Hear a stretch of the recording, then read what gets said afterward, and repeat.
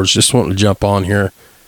It's Sunday afternoon, January 16th, about 2:30 in the afternoon. Kurt and I are set to record today's episode in about 30 minutes. And I just wanted to jump on here real quick and then say something, and then, like I usually do in post-production, I'll splice this in with our episode. I just wanted to let you guys know that we're going to try to get through today, and I got high hopes for this episode. We're going to talk a little World Series. World Series episodes seem to be some of our most well-received episode. That was Kurt.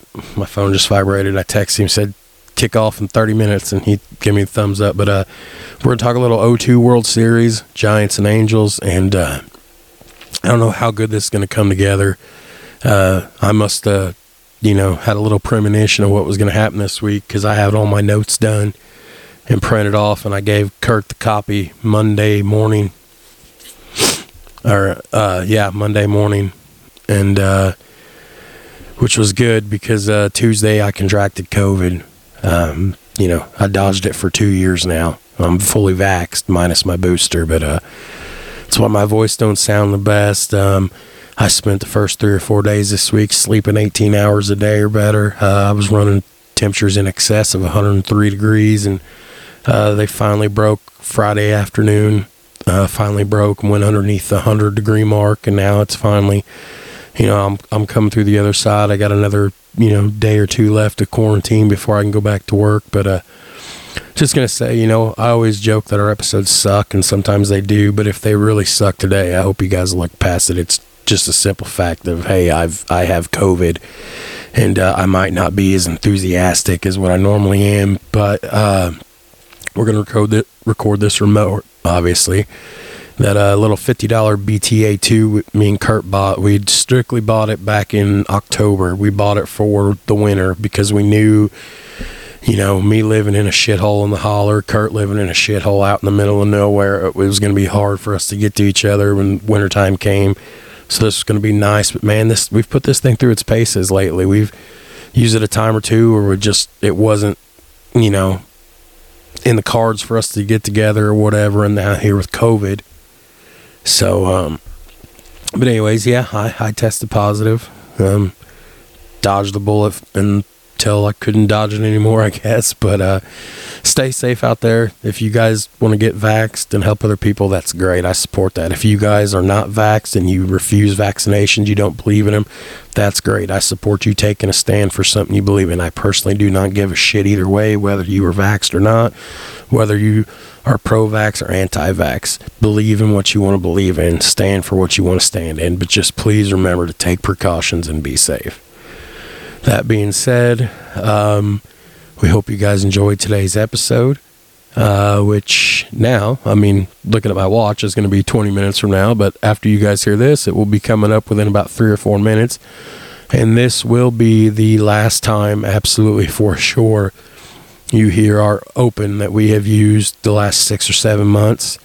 Kurt and I will either record remote tonight after this episode, our new open, or we will wait till we get together for our next episode here in a few weeks. So regardless, guys, enjoy the rest of your day. Hope you have a good day. Don't know when you guys will be hearing this. I might post-product this podcast. It might go live tonight. It might go live tomorrow morning. I don't know. It just depends on. I'm still not feeling 100%. But at any rate, I've rambled on 4 minutes about me having fucking COVID and basically said nothing. I just got in here and be like, hey guys, if it sucks, and normally they suck, this is why it sucks. Please don't let it suck as much. But all right, guys. Hope you enjoy the 0-2 World Series.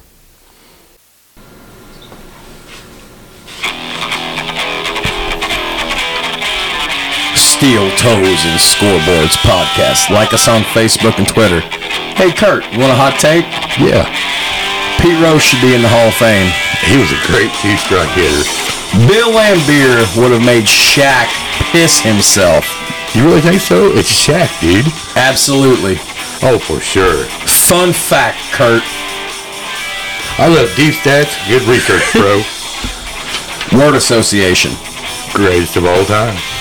Tell me how you really feel about pro sports. These contracts are out of control. Some people might not like that. Well, I'm going to piss some people off. Well, I mean, you sure will. You're the baseball guru, though, man. Shout out to my coach, Joe Rodmaker. Well, it is a digital world these days. Yeah, I'm an analog man. Tiger Woods. Mount Rushmore, bro. Coach Bobby Knight. IU misses him, no doubt. Times have changed. But for the better of the worse. No, that's arguable. I'll tell you right now, though, it's modern age. I'm not drug testing for pot anymore in any sport. It's a damn plant. They fire and suspend these guys for weed? Ridiculous. I'm a fountain Sure of bet. useless pro wrestling. Sure now. bet. Sure bet. Sound like Adam Sweet. Sure bet. He was a role model for millions. Rest in peace, Mamba. Team Ali. Team Tyson. You know what? Fuck it. You're baseball's new commissioner. Oh, I don't want that job. Oh, horse shit. Come on, bro. Magic versus Bird. What a rivalry. Okay. Boost ratings. Asses in the seats. You know what? Hot take. Tap the mic. He's the best I've ever seen. Nobody compares to him. Look at his legacy. All right, guys. Another episode of Steel Toes and Scoreboards coming to you now.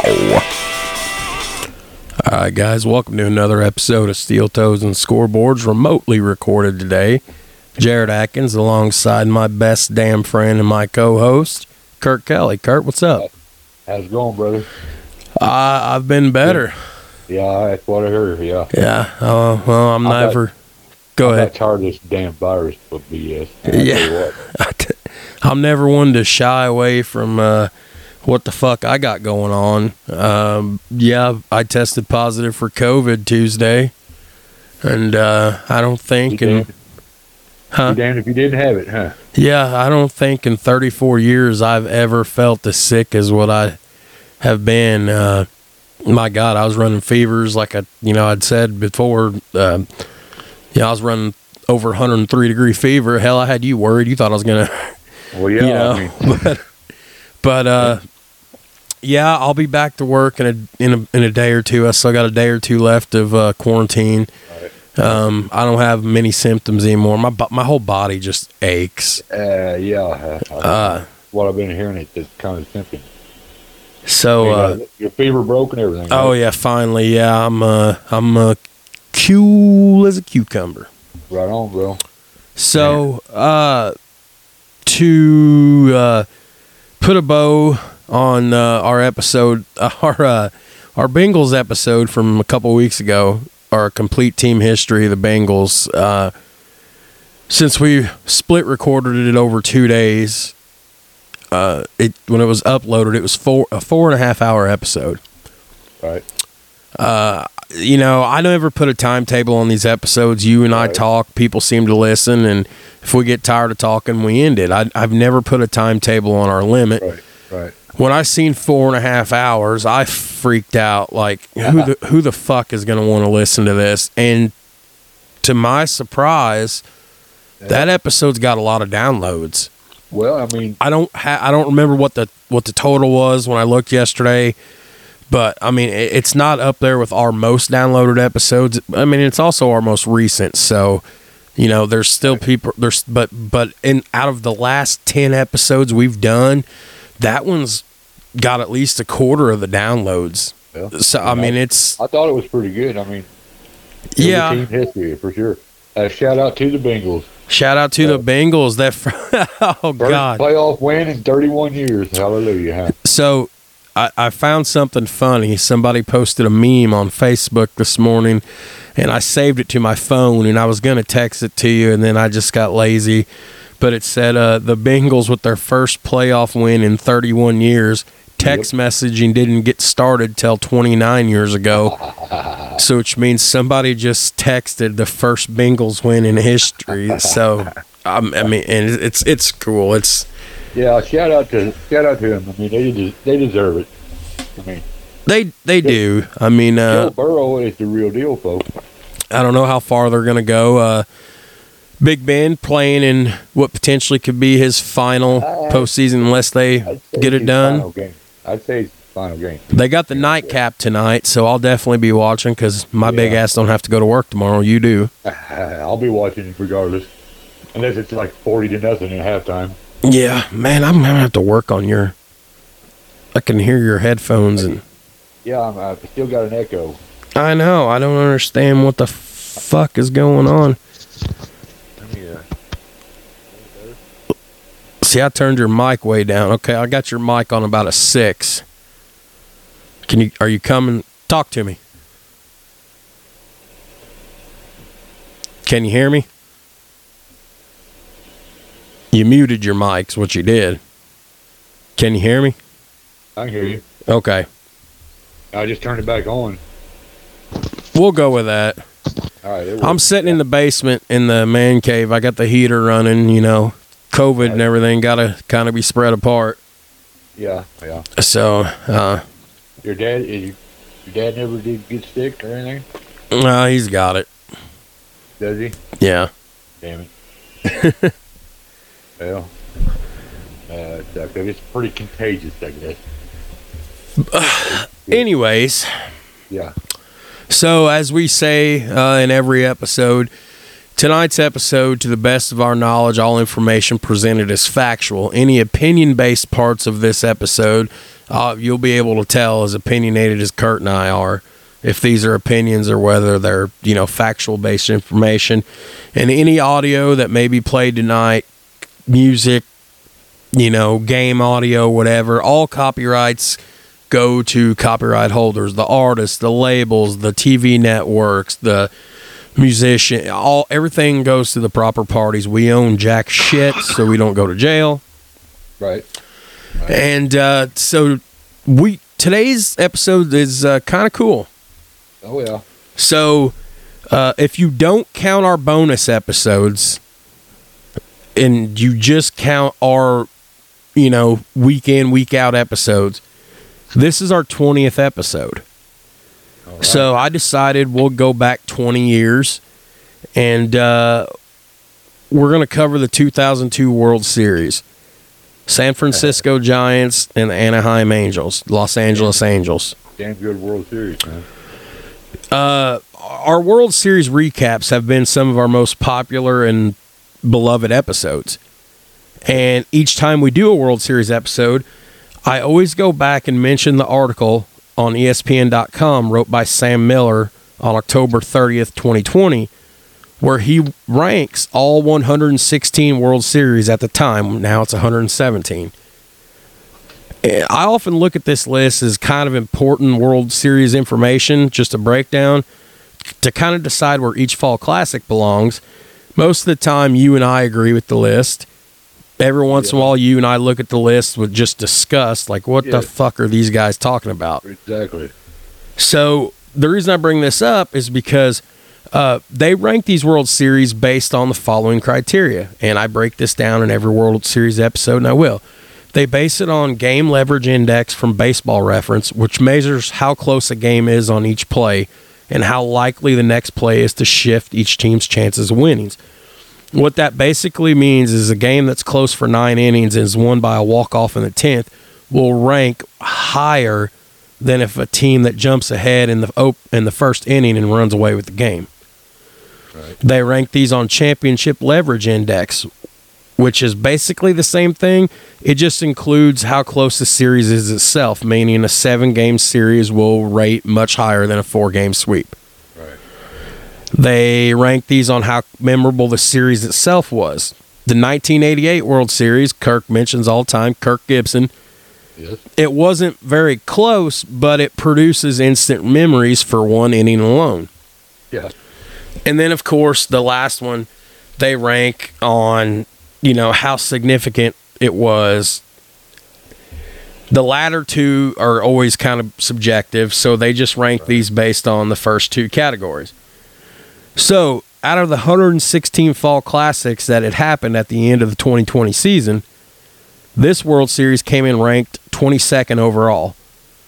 Angels over the Giants in 7. They ranked the series leverage at 32nd overall, game leverage 79th overall, for a total overall ranking of 22 out of 116. What's your take on that? You Well- feel that's a fair assessment? So I wrote in my notes here. I copied what they said. The only thing they said, some of these World Series rankings would get multiple paragraphs. Some would just get a couple of sentences. Miller would write, only one World Series champion has had at any point in the series a lower championship win expectancy than the Angels had late in Game 6. This World Series here, that was the end of Miller's quote. Okay. This is me talking now. This one here is one I tend to disagree with, and I'm not alone in this sentiment because many baseball fans, players, coaches, front office execs have been vocal about this being one of the better World Series, especially in modern history. If you Google World Series rankings and you bypass this ESPN article, which again I look at as the be-all, end-all in this, right. This one falls into the top 50 a lot, top 25 even. I remember this one pretty vividly. My freshman year of high school had just started a few months prior. I was 15 years old, man. Sports was life. Right. I personally put this World Series in my top 25. It's in there. Yeah, I'd have to agree with that. I mean, for sure. But so I guess we're gonna get into it, and I guess before we start, you want to pay a bill real quick? Yeah, let's do it. All right, let me switch screens and we'll pay a bill here. Here we go. Oh, damn, that was loud. All right, guys, so check out Glary Guitars on Facebook or at glarymusic.com, Glary. These are very, very reasonable and affordable instruments. They sell acoustic guitars, electric guitars, basses, fiddles and violins, all sorts of accessories, guitar cases, amps, anything you need. I purchased an $80 acoustic a year ago, 2 of them actually, and they are very loud. I call mine a cannon guitar, and it looks and yes, and it looks and sounds like a $300 to $500 guitar. Easy. I had very little setup. I just had to make a couple adjustments to the neck right out of the box. It come with a gig bag. It's not a very good gig bag, I'll say that, but at least it came with one. An optional pick guard, an extra set of strings. But anyways, I recommend these guitars if you're looking for a affordable guitar that you're not afraid to get a little dinged up laying around, or you're looking for a starter for your teenager or somebody. So yeah, give them a call at 1-606-404-6286. Again, that's Glary Guitars. Check them out at glarymusic.com. Right on, brother. All right, bro. You ready to get into this? Let's get into it. So I want to say that also, how great it is that we bought this BTA2 to get ready for winter. And we haven't even had to use it for winter yet. It's been timing this, or you're sick with the flu, or I have fucking COVID. So we've been putting this little bastard through its paces. It's paying itself off. It's $50. I think me and you gave me 25. I put up the other 25. I got it on Amazon and 2-day shipping. That little son of a bitch has paid itself off. Oh, absolutely. And we haven't really had to use it for weather yet. No, that's the funniest fucking thing. We've used it once to just kind of shoot the shit and test it out. We used it another night because the van broke down. I couldn't get over there. Then we used it because the timing, we just couldn't make it happen on the weekend. So let's just remote. Then you get the flu 2 weeks ago, whatever, 3 weeks ago. Now I have COVID. But anyways, so good, bro. But we're all right. But what's cool is, for once, you have the entire episode in your hands. Yes, I do. I'm looking at it right now, bro. 36 pages, almost 16,000 words. You freaked out, and I'm like, you don't have to memorize all this. This is just a guide for you to go through. Yeah, right. I'm following you through here. Yeah, for sure. I've done kind of scanned through it. It's a lot of information. A lot of information, yes. Okay, so All right, bro. Air high five. Yep. There we go. So let's get into it. So the 2002 World Series was the 98th edition of the World Series. It would go 7 games. It featured the Anaheim Angels of the American League against the National League champions San Francisco Giants. The Angels would defeat the Giants in 7 games to win their first and to date their only World Series championship. The series would be played from October 19th through the 27th at Pacific Bell Park in San Francisco and Edison International Field of Anaheim.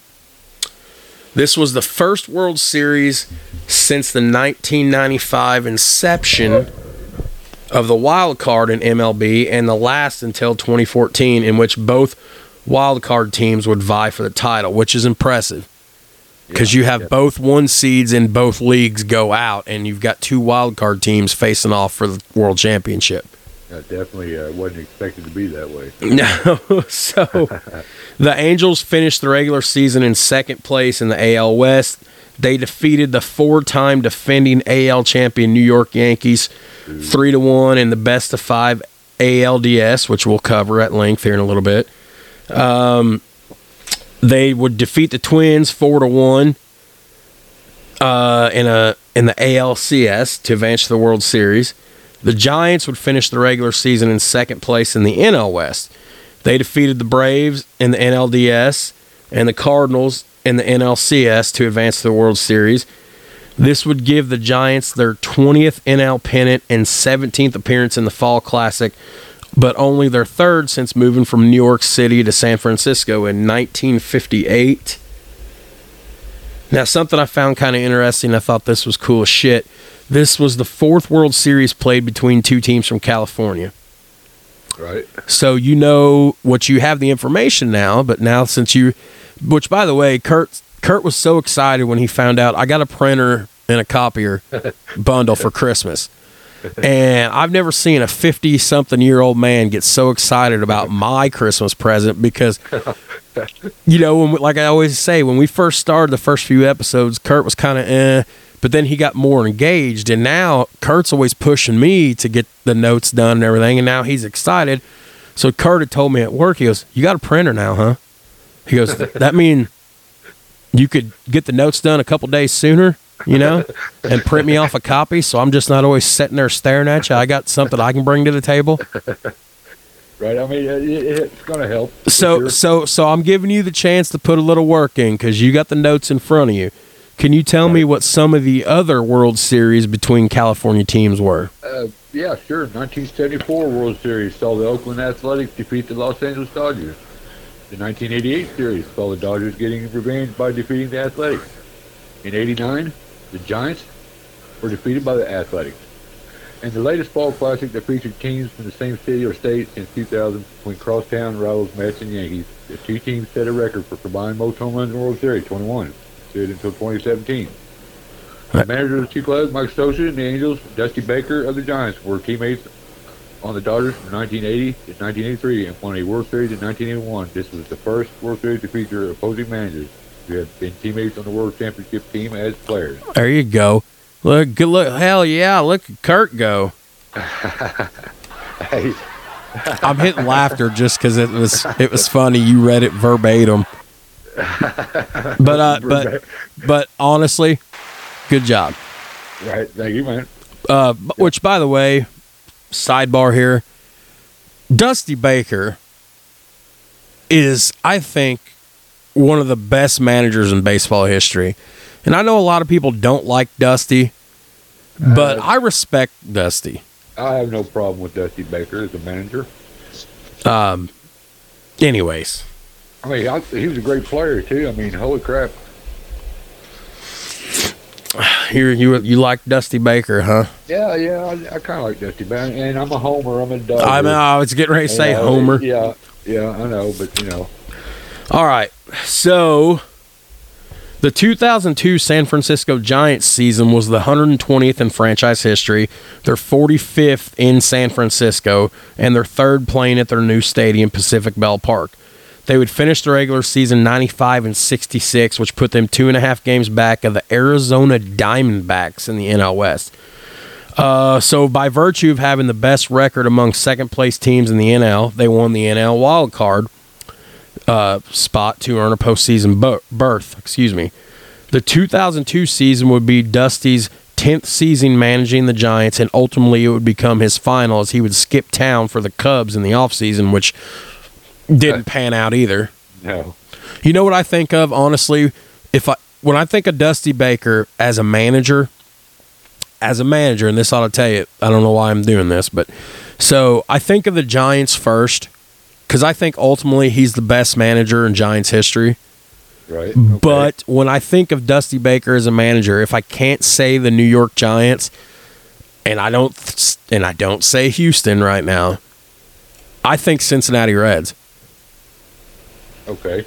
Because he had I'm pretty sure, didn't he have a stop in Cincinnati for a while? Yes, he did. And him and Joey Votto and all them guys. Yeah, I think so, and I'm not sure it panned out that great. But the Reds have trouble with the pitching staff. I don't know. They just can't get anybody out, it seems like. Right. So anyways, they would only have a handful of acquisitions and departures in the off season. The biggest one that, there was only 5 of them. I've got them typed down here, but the 2 biggest ones that stood out to me was Shinjo was traded by the Mets with Delcy Relaford to the Giants for Sean Estes. That happened on December 16th, 2001. And then on January 25th, 2002, David Bell was traded by the Mariners to the Giants for Relaford and an undisclosed amount of cash. David Bell, that's somebody I've forgotten about. So steady third baseman. Yes. Hey, solid. That's always the word we like to use. Solid. Yes. So their opening day starters in the 2002 season would be Jason Schmidt, pitcher. You know who their catcher was, don't you? Benito Santiago. And you know what? That guy's underappreciated. Oh, absolutely. I was a fan of his in, junior high and high school. Like, Benito was underappreciated. Yes, he called a great game. First base was JT Snow. Second base, Jeff Kent. Do you know who they had playing shortstop? Rich Aurelia. Rich Aurelia. Pretty good combination up the middle. Third base, Pedro Feliz. And I'll let you go ahead and take this. Who'd they have in the outfield? Bonds in left, Shinjo in center, and Reggie Sanders in right. Reggie Sanders, by the way. Solid. Class act, too. Yes. There's some guys in this sport. At the end of the day, as you've mentioned before, you're playing a child's sport for a living. Yes. But they're rich. This is their job.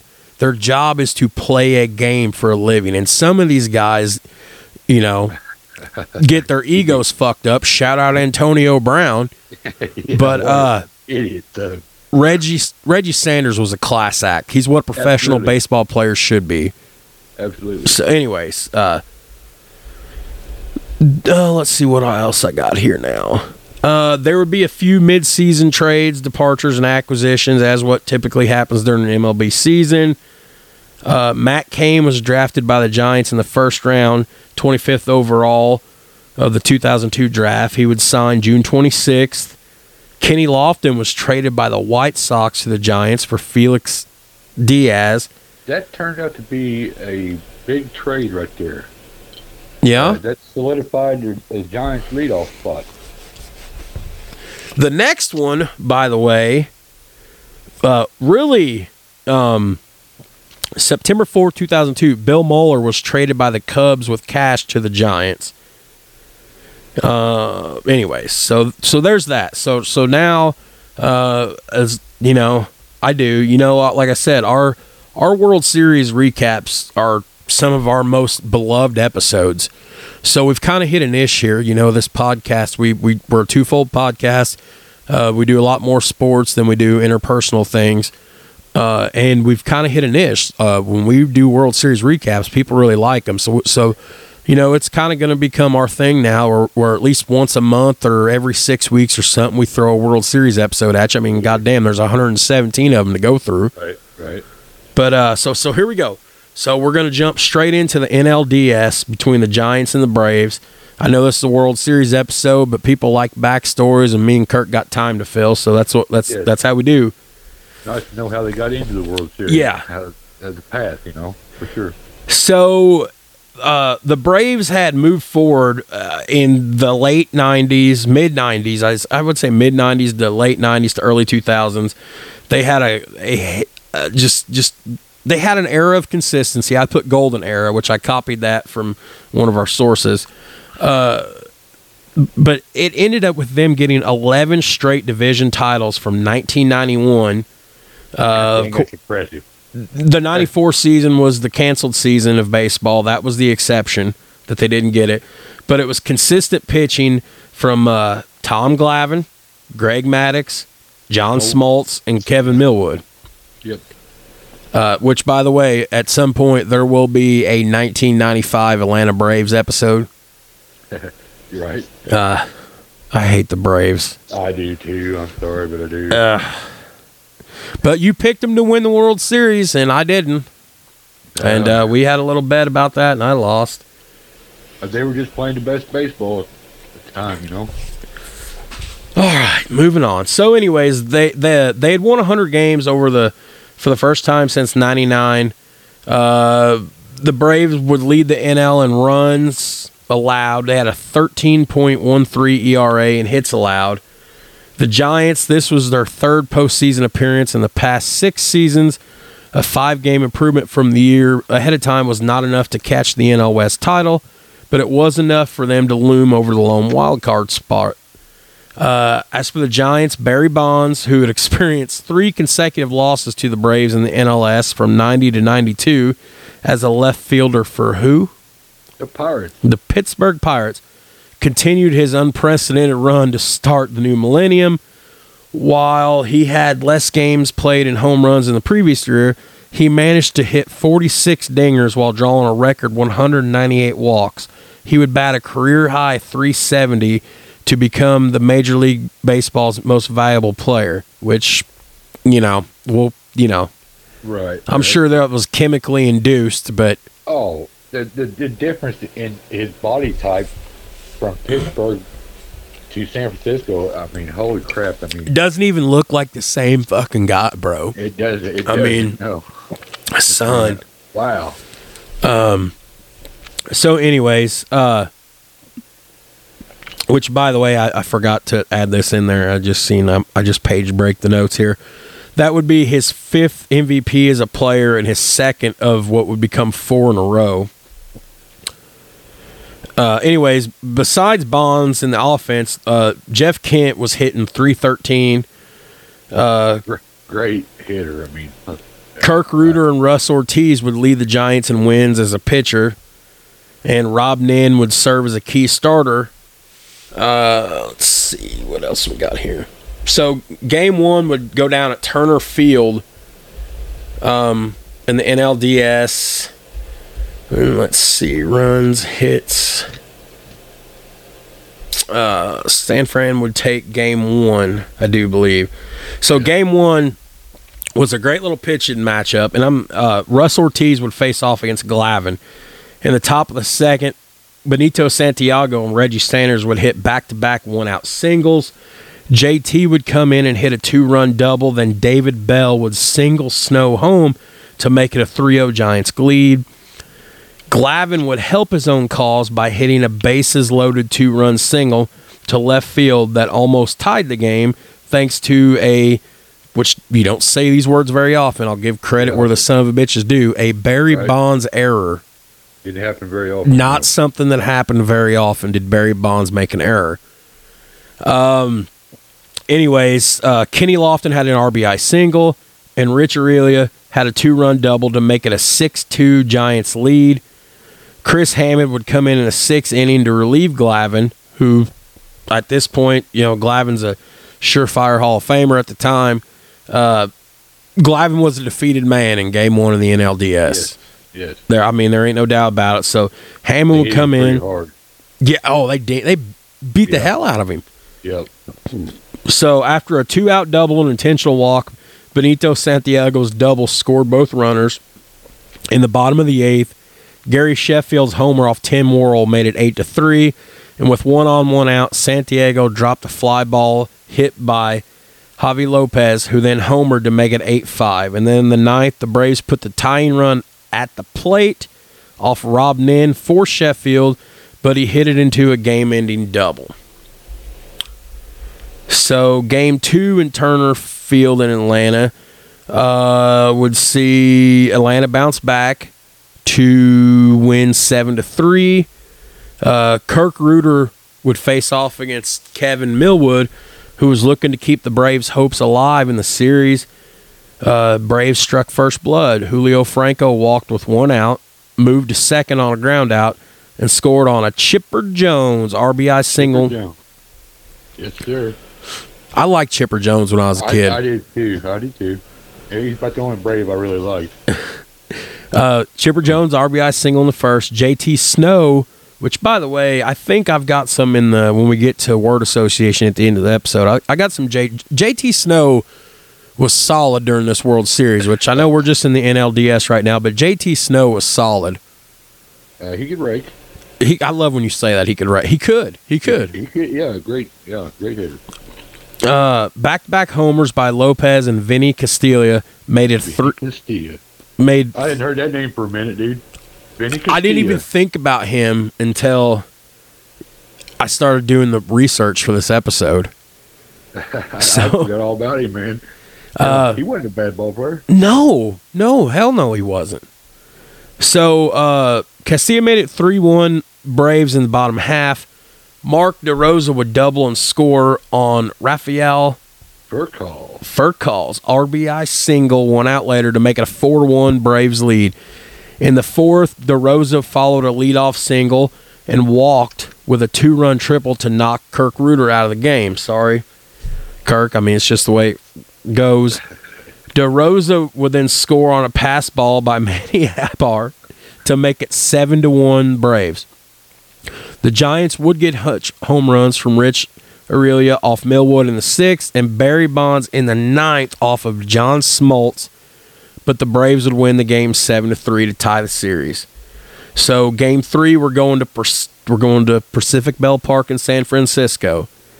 And okay, so like I said, I'm a high school freshman when this is going on.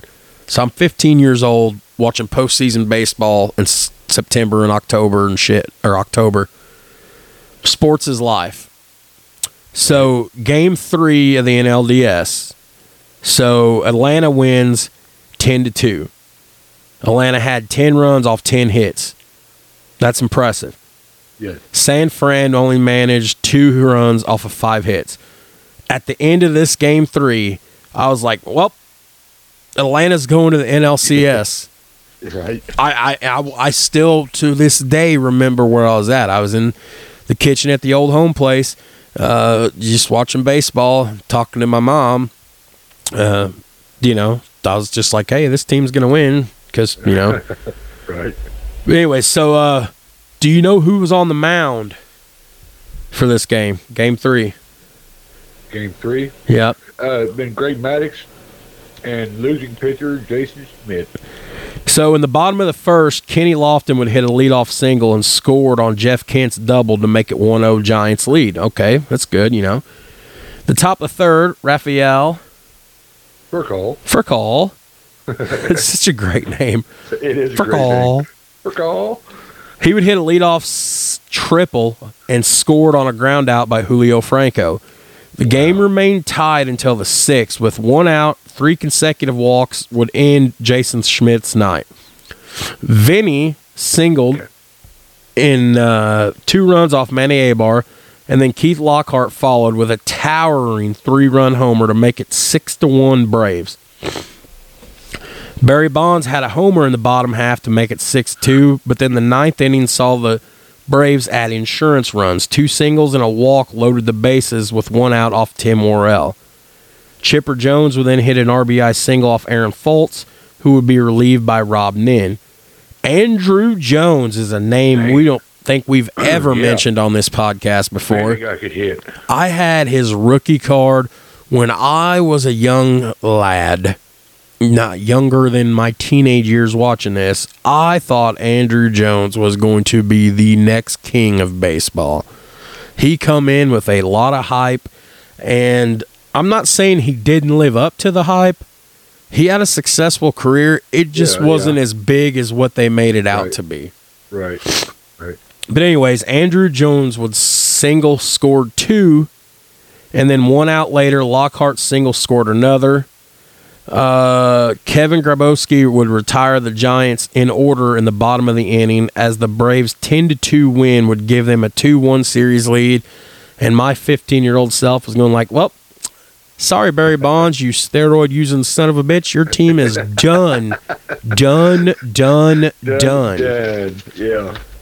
Go shrivel your testicles up. That's right. So we go into Game 4 at Pacific Bell, and then the Giants would come out ahead 8-3, and I'm like, fuck. So now we're tied. We're going to have a deciding Game 5. So going into Game 4, Glavine would step on the mound again. This time he would face Livian. Hernandez. Yeah. What happened? Nah. It was my headphones or yours?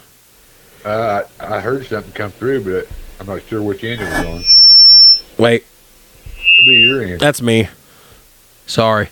I got a weird setup tonight. I'm freezing. I'm in the basement. And okay, anyway, so Livian. I always called him Livian. Right. Levian. Hey, Hernandez. Let's call him Hernandez. There you go. I can't remember how to pronounce everybody's name. Levon. So Hernandez was a solid starter for the most. He was solid. He stepped out on the mound for the Giants. Glavine's struggles would continue as he would allow 2 singles and a walk to load the bases with no outs. In the first, Barry Bonds would hit a sacrifice fly, and Benito Santiago ground out, scored a run each.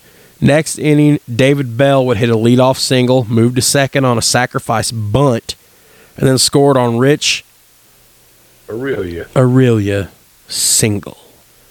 Another single and an intentional walk would load the bases before Santiago walked in to force another run.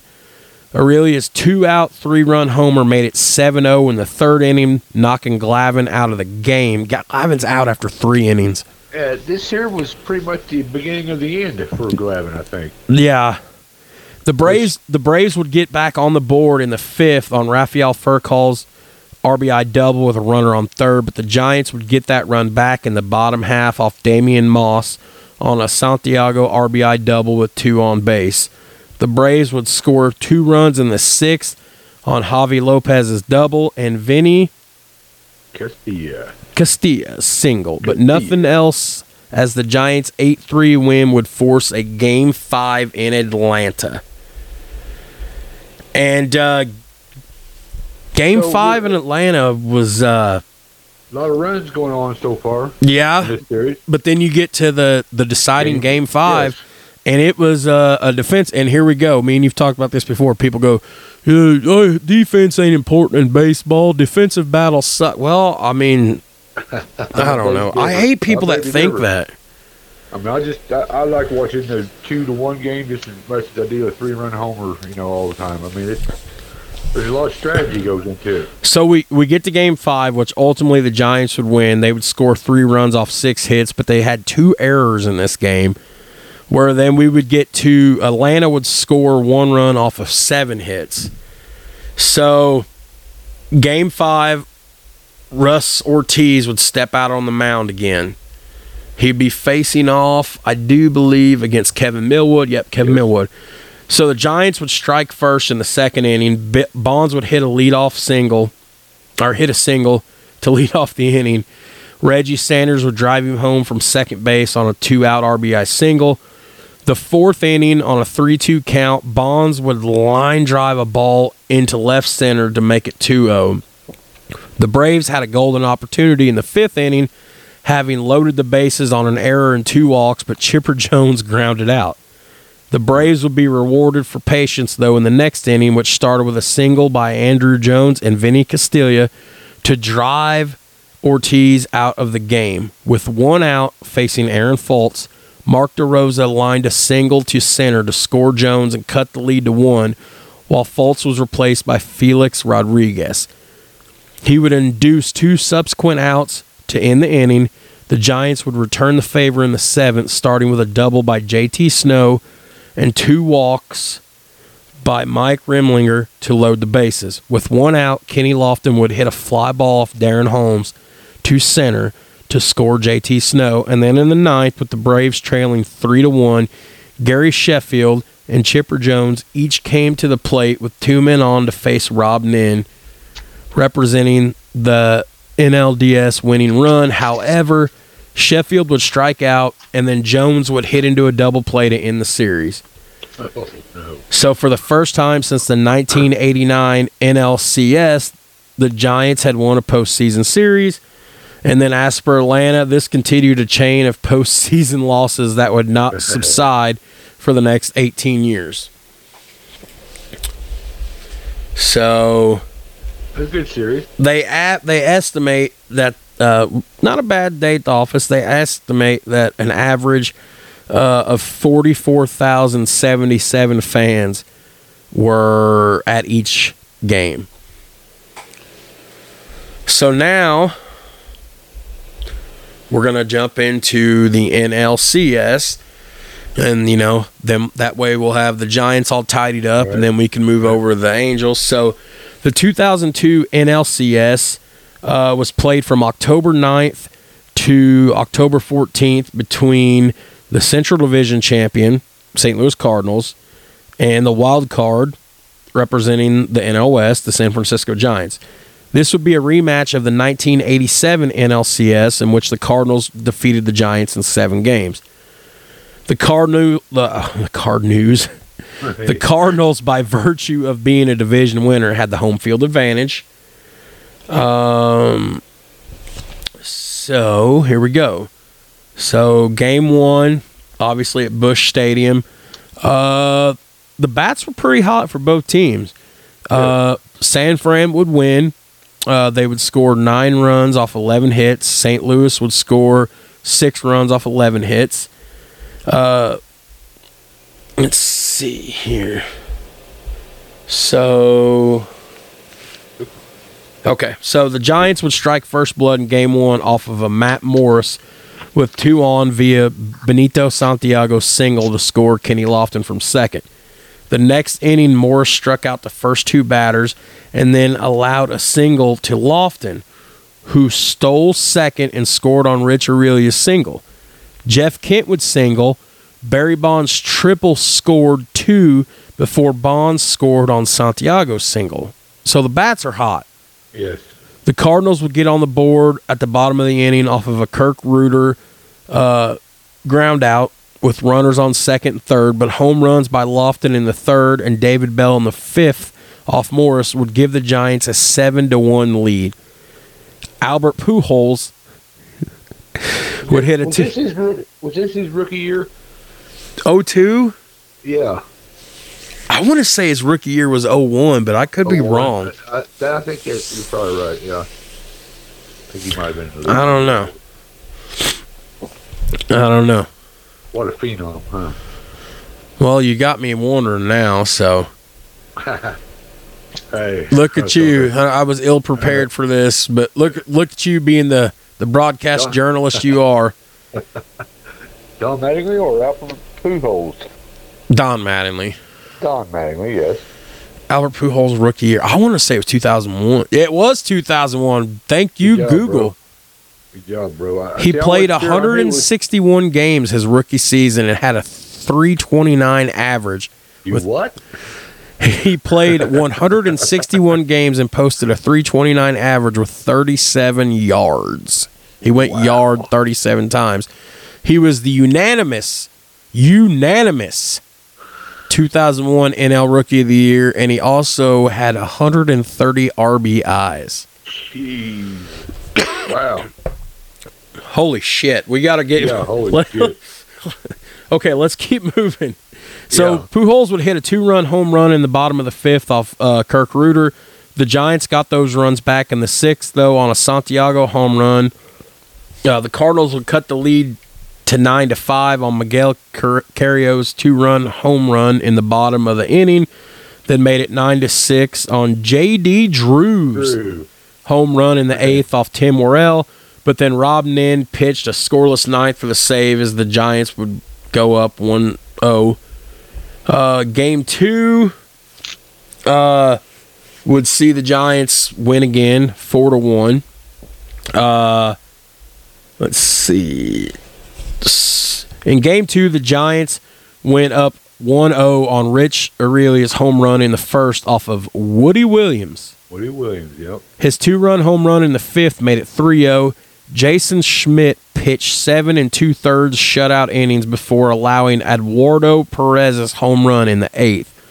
The Giants added a run in the 9th on Ramon Martinez ground out off Jason. Isringhausen. Yep, that was Isringhauser. Anyways, with runners on 1st and 3rd, with Rob Nin would pitch a scoreless bottom of the inning for a 2nd straight save. The Giants would go up 2-0 as the series headed to San Francisco. And home field advantage don't mean shit that night as we get to Game 3, which would see St. Louis win 5-4. Game 3, the Giants would load the bases in the 2nd inning with no outs off of Chuck Finley, but only scored on Rich Aurelia's sacrifice fly. The Cardinals would respond in the 3rd off Russ Ortiz when runners on 2nd and 3rd, Edgar Renteria's sacrifice fly and Jim Edmonds' ground out scored a run each. They added to their lead on home runs by Mike Matheny in the 4th and Edmonds in the 5th, but Barry Bonds' 3-run home run in the 5th tied the game. In the 6th, Eli Marrero's leadoff home run to Jay... Who the fuck is that? I don't remember that. Jay Wittesek proved to be the game win. I don't remember Jay Wittesek. Me neither. Jay Wittesek proved to be the game winner as the Cardinals' 5-4 win would cut the Giants' series lead to 2-1. Game 4, they're still in San Francisco. And this would be it. The Cardinals would win, or the Giants would win 4-3. Cardinals had 12 hits that night, only scored 3 runs. Yeah, so he left 9 men on base. Yeah, so the Cardinals. Go ahead. In turn, it looks like the Giants had 4 hits in it, but 4 runs. Yeah, definitely some dingers there. That's crazy kind of stats. So the Cardinals would take an early lead off Hernandez, scoring 2 runs in the 1st inning on a Jim Edmonds ground out and a single by Tino Martinez. After being held scoreless for 5 innings, though, the Giants' bats would answer in the 6th when J.T. Snow hit a 2-run double to score Jeff Kent and Barry Bonds. In the 8th, Benito Santiago would deliver the key blow for San Francisco with a 2-run home run following an intentional walk to Barry Bonds with nobody on base. In the 9th, the Cardinals would threaten against Rob Nin, cutting the deficit to 4-3 with a Jim Edmonds single, which put runners at 1st and 3rd base with 1 out for slugger Pujols. However, Nin struck out Pujols and J.D. Drew to give the Giants a 3-1 series advantage.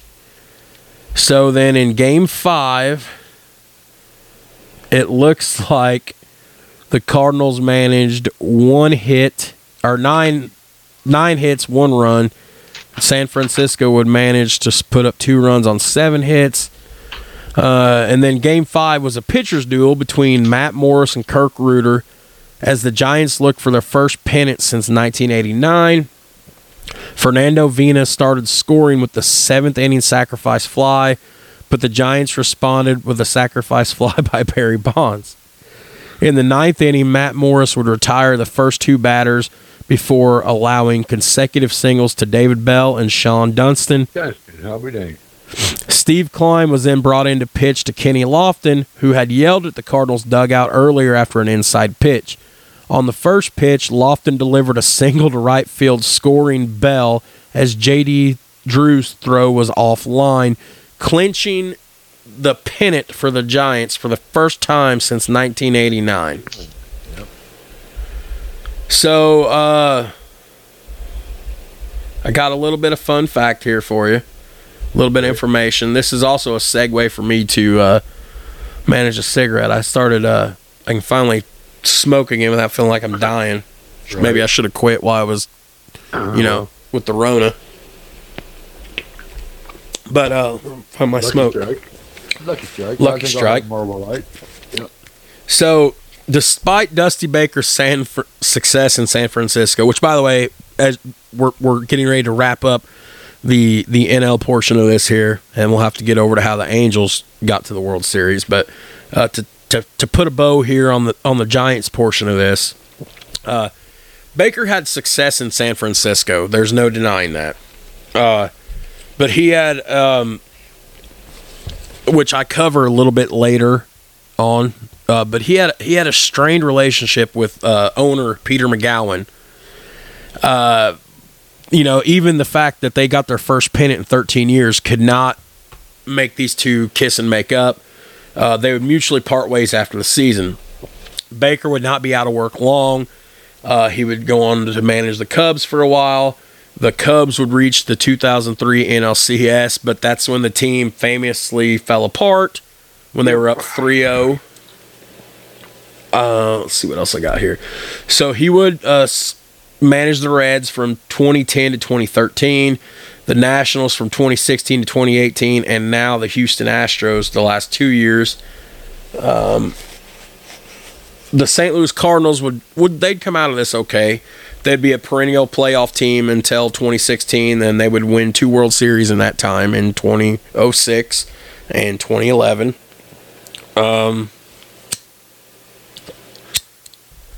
So, let's see what else I got here.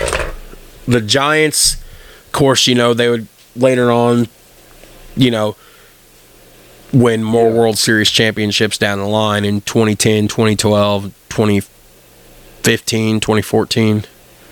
They're pretty much on the 2000s there. Yeah, so, let's see. Got a little something in there about Tony La Russa and Baker, but I'm going to skip it. So, okay, so let's talk about the Anaheim Angels here. They were underdogs, I guess. Well, it's no surprise that an AL team had once again dominated the 2002 race with powerful hitting, great defense, and outstanding pitching. It was a surprise, though, that the team that left standing at the end of the marathon was not the Yankees, but instead the Anaheim Angels. But let's not put the cart before the horse here. We'll get to all that. The 2002 season was the 42nd season for the franchise, and it ended with the team's first pennant and their first World Series championship. The Angels finished the regular season 99-63. I'm telling you, man, you win 100 games in a season. That's fucking impressive.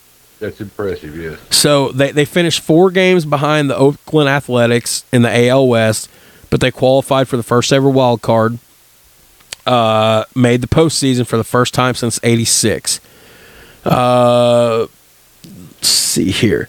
The Anaheim Angels' focus in the offseason leading up to 2002 was on how to improve the Angels from the 2001 season when they finished 41 games behind the Seattle Mariners. Because for those that don't remember, and I had briefly forgot about this, that was one of the most dominant regular seasons in baseball. The Mariners had won 116 games that year. So, I think the Griffey Jr. era. They won 116 games that season. The Mariners did and didn't do shit. Yeah. There's they had a stacked lineup too. Holy crap. There really wasn't a whole bunch of off-season transactions that I can see on here on this list, and I'm looking at the same one there was 4 of them. Right. The only 2 that really stood out to me was February 4th of 2002. Eric Abar was signed as a free agent. And February 7th, 2002, Clay Bellinger was signed as a free agent with the Angels. Do you know who Clay Bellinger is the father of? Cody. Cody plays for what team? Dodgers. Yes, he does. He's your hero. Yeah, well. Cody didn't do so hot this season. Oh, he struggled. He had some struggles. I mean, it's still better. Okay, so anyways, with the 10-5 win over the Texas Rangers on Monday, September 26, 2002, the Angels clinched their first and only to date wild card berth. At this time, the Angels would be in the postseason for the first time since '86. They would enter into the ALDS against the AL East champion New York Yankees. You're just like, fucking Yankees. Yeah, they do what the Yankees do. I mean, we have took that phrase and incorporated that for so many things. I think that is one of my biggest contributions to this podcast was the Yankees do Yankee things, and now we've twisted it for every team. What does that mean? Yankees do Yankee things, or when we twist it for other, it just means they do what they do. They win. They're perennial playoff teams. They win a lot. They win convincingly. I mean, shout out to them. They're a great organization, but I don't have to like them though. And I don't even have to think what a 15-year-old me addicted to sports was thinking at the time. I'm like, okay, so they're in the postseason, first time in, years. So, okay, they're going to play the Yankees in the ALD. Yeah, okay, well, yeah, their history. This is going to be a 4-game sweep. 3-game sweep, whatever. But you still got to play the game. And that's why it teaches you never underestimate your opponent. Because I bet $20 that the Yankee, it was guaranteed money. Everybody was taking bets. I was like, fuck. Yeah. I lost $20 to like, we shouldn't have been gambling at school. Boys will be boys. Yes. At least we weren't like shooting up, or something. Heroin. Yeah.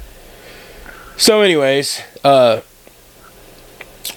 so the series with the ALDS would begin October 1st. Sorry, the Angels would split the first 2 games at Yankees Stadium. Then they proceeded to win the next 2 games, which would end New York's bid. At that time, the Yankees had been to 4 straight World Series.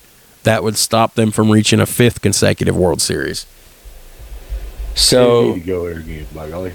They haven't been back. Else's turn. Yeah, well, they haven't been back since they beat my team. I put a curse on them. That's what it was. That's right. Damn Yankees. So the Yankees would take game 1. They were impressive. 8 hits, 8 runs. Anaheim would have 12 hits, score 5 runs. So let's get into game 1 here. The Yankees would strike first blood in game 1. Jeter would hit a home run off Jared Washburn in the first, but in the top of the third, Darren Erstad would single off Roger Clemens. Alfonso Soriano would mishandle Jorge Posada's throw to second on Erstad's stolen base attempt, which would let him get to third. Tim Salmon, how impressive and how important he was to this Angels team. Tim Salmon would single to tie the game. Jason Giambi's 2-run home run in the 4th after Jeter drew a lead walk would put the Yankees up 3-1, but the Angels would come back, load the bases in the 5th with 2 outs on 2 walks and a single before Garrett Anderson would tie the game with a double to the left field. The Yankees would regain the lead in the bottom of the inning on Rondell White's home run, but the Angels would come back to tie the score on Troy Glaus, who, by the way, Troy, I can't wait till we actually get into the World Series because Troy Glaus was a fucking vital part of the Angels winning their first and only World Series. Beast. He was a beast. Yeah, a beast. Definite beast. Anyways, so Glaus' second home run of the game in the 8th inning off Ramiro Mendoza would put the Angels up 5-4, but in the bottom of the inning, reliever Ben Weber would walk 2 with 2 outs. Mike Scioscia would then bring in Scott Schoenweis to pitch to Jason Giambi, who would tie the game with an RBI single. Scioscia then brought in Brendan Donnelly to to face Bernie Williams, who would hit a 3-run homer to put the Yankees up 8-5. And then the greatest closer in baseball history, and I'll say it every time we cover him, Mariano Rivera would pitch a scoreless top of the ninth for the save to give the Yankees a 1-0 series lead. So, now, the next day, or 2 days later, I should say, so we're in New York again at the Bronx, Yankee Stadium. Angels would win 8-6. Angels would hit 17 balls, 17 hits. The Yankees would only have 12 hits. So bats were going. Oh yeah. So here we go. The Angels would strike first blood in Game 2 on Tim Salmon's 2-run home in the first inning off the legendary Andy Pettitte. Yep. Next inning, Scott Spezio homered with 1 out off Pettitte, who then allowed 3 consecutive singles, the last of which to Benji Gill scored Scott Wooten. Next inning, Garrett Anderson singled 1 out, moved to second on a sacrifice fly, and scored on Spezio's single. Jeter's home run in the bottom of the inning off Kevin Appier put the Yankees on the board. Next inning, Juan Rivera's 2-out, 2-run single cut the Angels' lead down 4-3. In the 6th inning, Alfonso Soriano's 2-run home run off Francisco Rodriguez would put the Yankees up 5-4, but then back-to-back home runs by Garrett Anderson and Troy Glaus would lead off the 8th off Orlando Hernandez, put up the Angels 6-5. So Steve Carsey would relieve Hernandez and allowed 2 1-out singles to put runners on first and third. Adam Kennedy would draw a sacrifice fly off Mike Stanton to put the Angels up 7-5. And in the 9th, Jeff Weaver allowed 2 1-out singles before Spezio's double would put the Angels up 8-5. And then in the bottom, Spezio. Mike Spezio. Tell you what, he's pretty clutch. You could say I would use clutch. I think clutch is a good phrase. I'd use clutch. Oh yeah, for sure. I mean, wow. So, in the bottom of the inning, Troy Percival allowed 3 singles, the last of which to Jorge Posadas to score Jason Giambi, but earned the save as the Angels tied the series 1-1, going back home to Anaheim. So now, Game 3, the Angels would win 9-6. They would score 9 runs off 12 hits. The Yankees would manage 6 runs off 6 hits. The Yankees would start out loading the bases in the first inning off Ramon Ortiz on a single and 2 walks before Robin Ventura had a double that scored 2, and Jorge Posada's sacrifice fly scored another.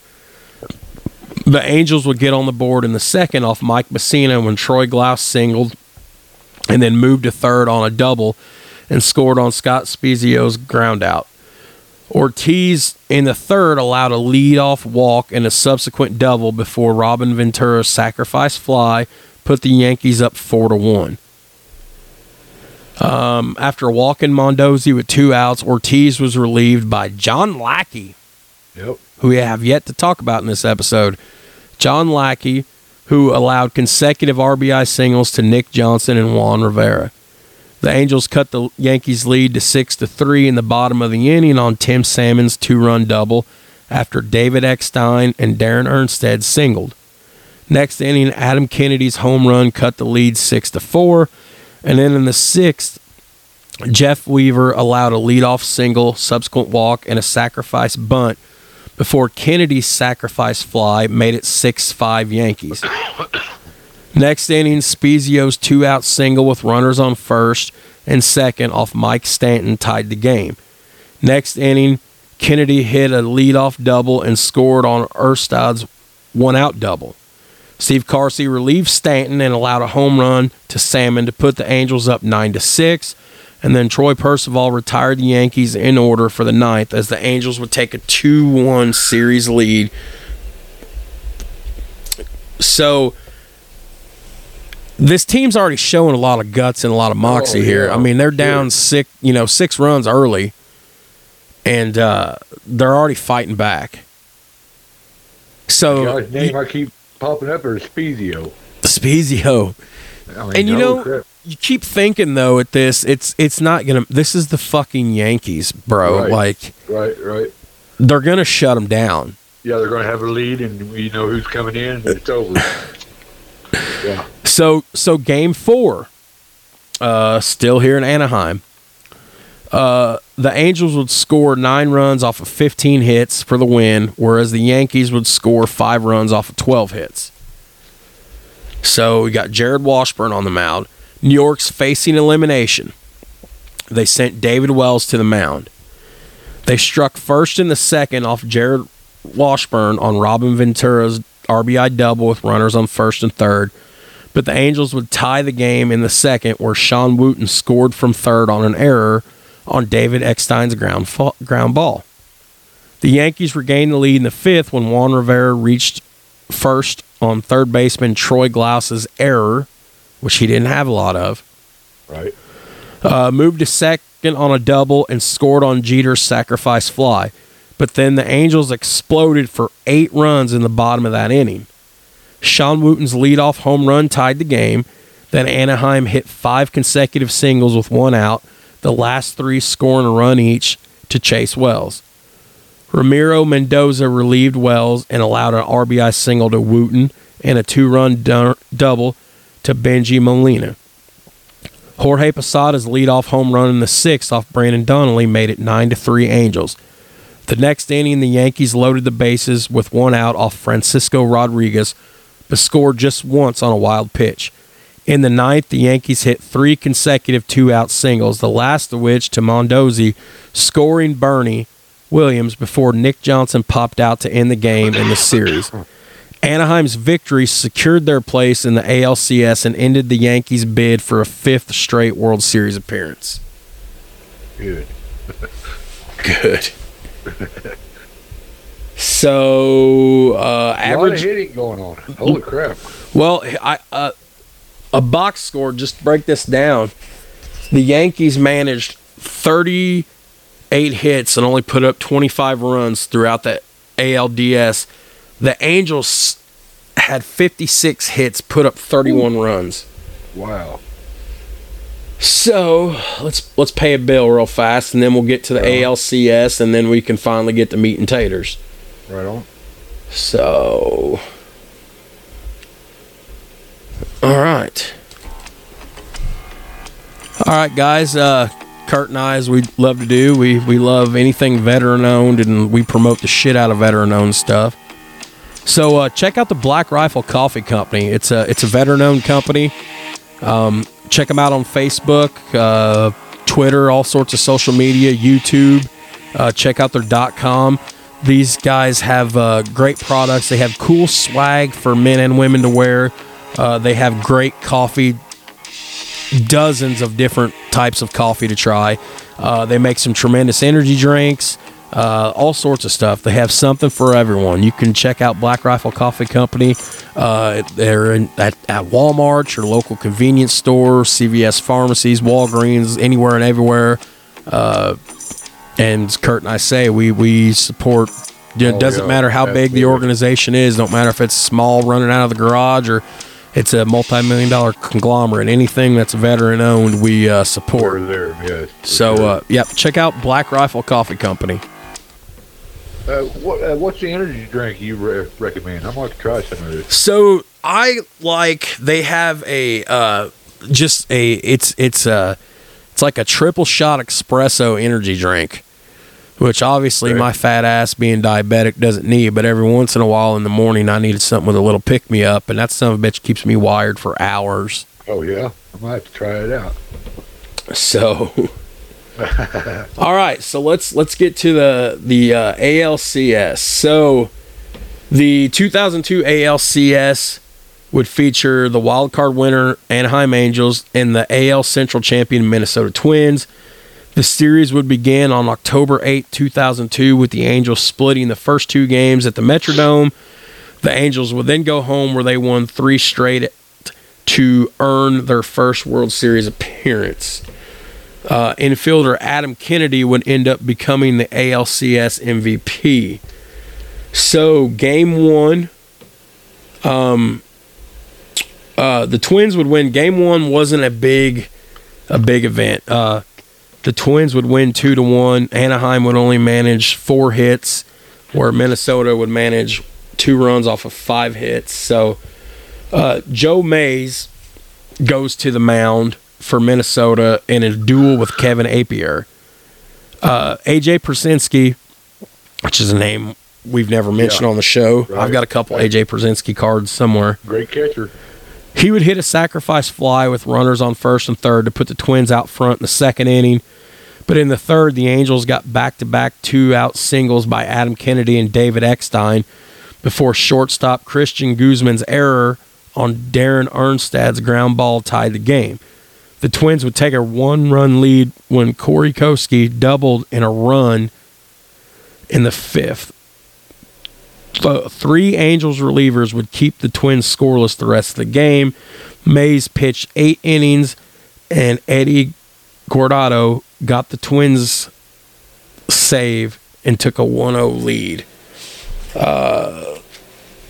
As of 2021, this was also the last postseason game the Twins have won at home field. So game 2,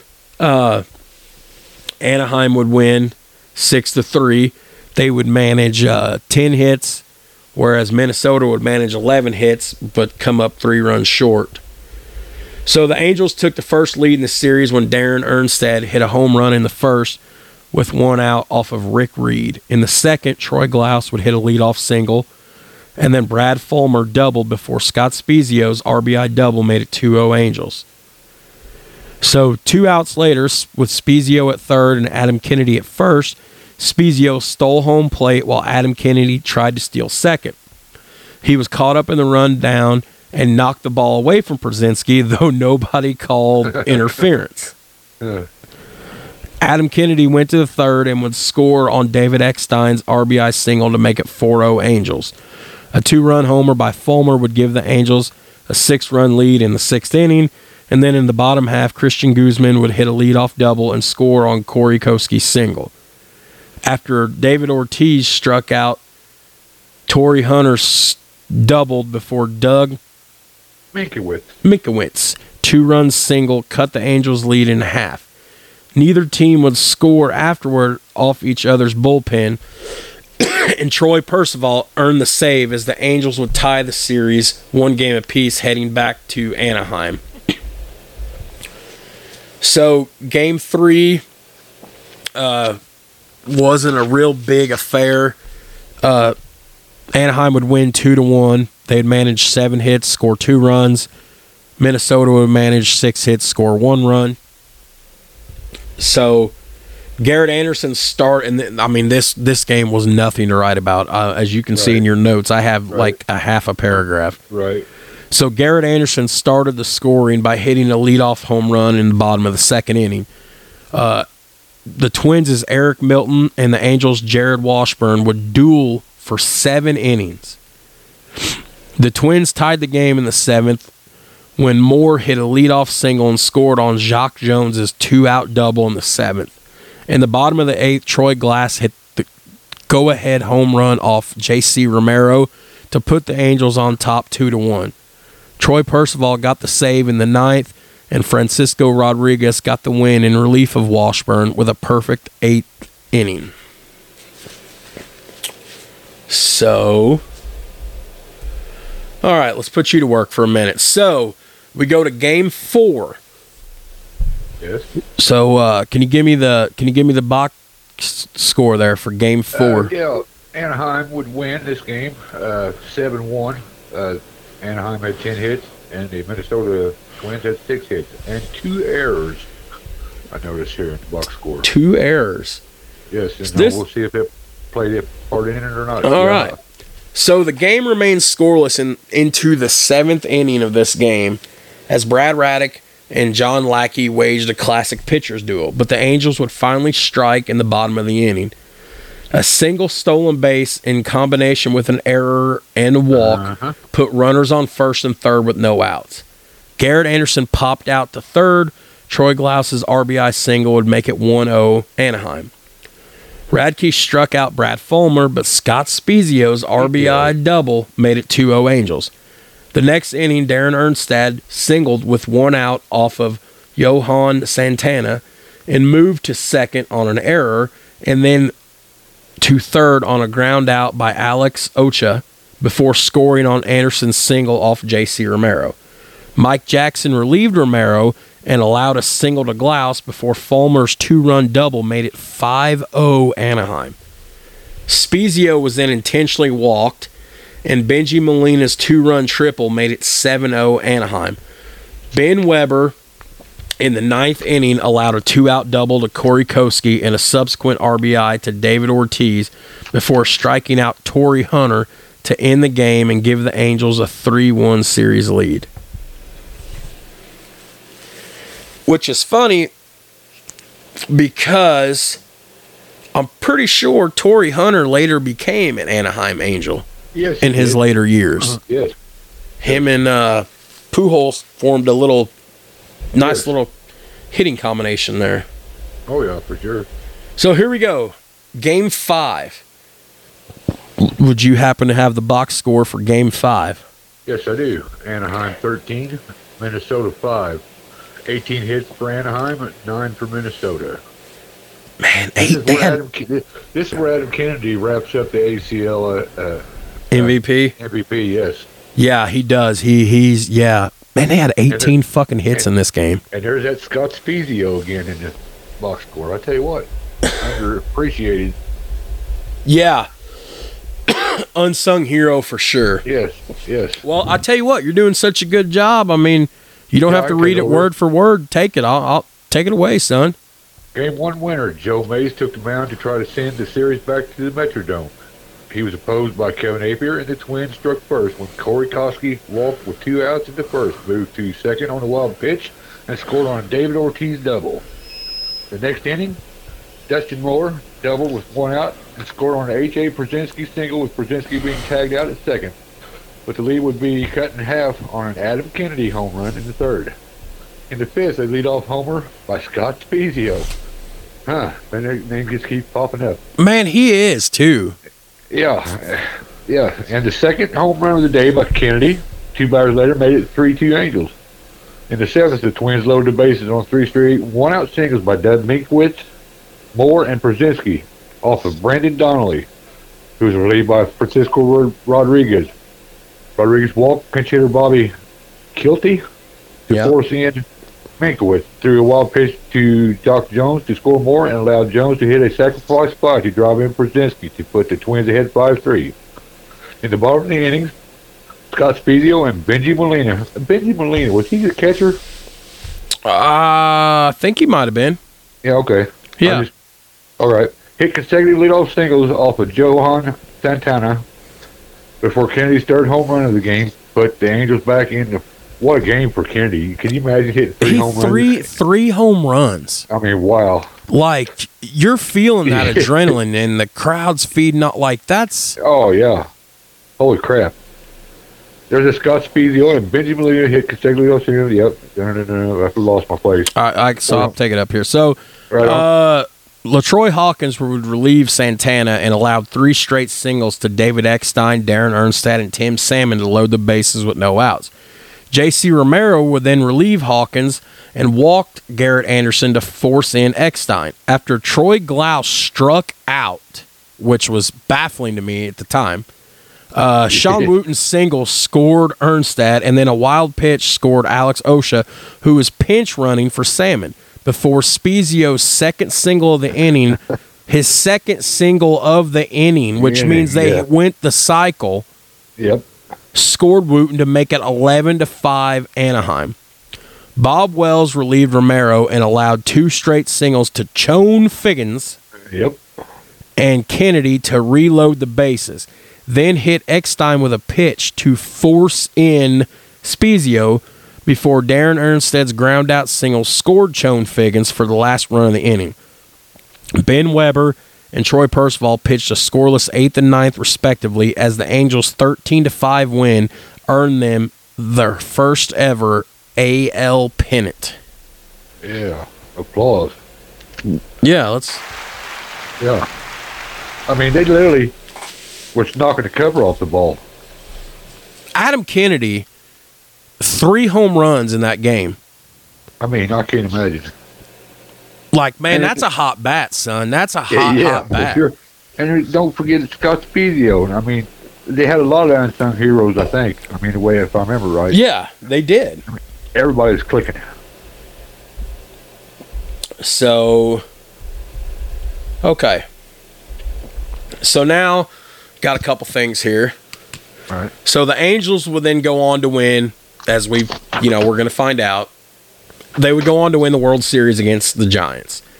The Twins, despite having lost the ALCS, would go on to win the AL Central for 2 more consecutive seasons, although they would lose in the ALDS both years to the Yankees. Within 6 months, fun fact, another Anaheim-Minnesota postseason matchup would take place as the Minnesota Wild would face off against the Mighty Ducks of Anaheim in the 2003 Western Conference Final during the Stanley Cup playoffs.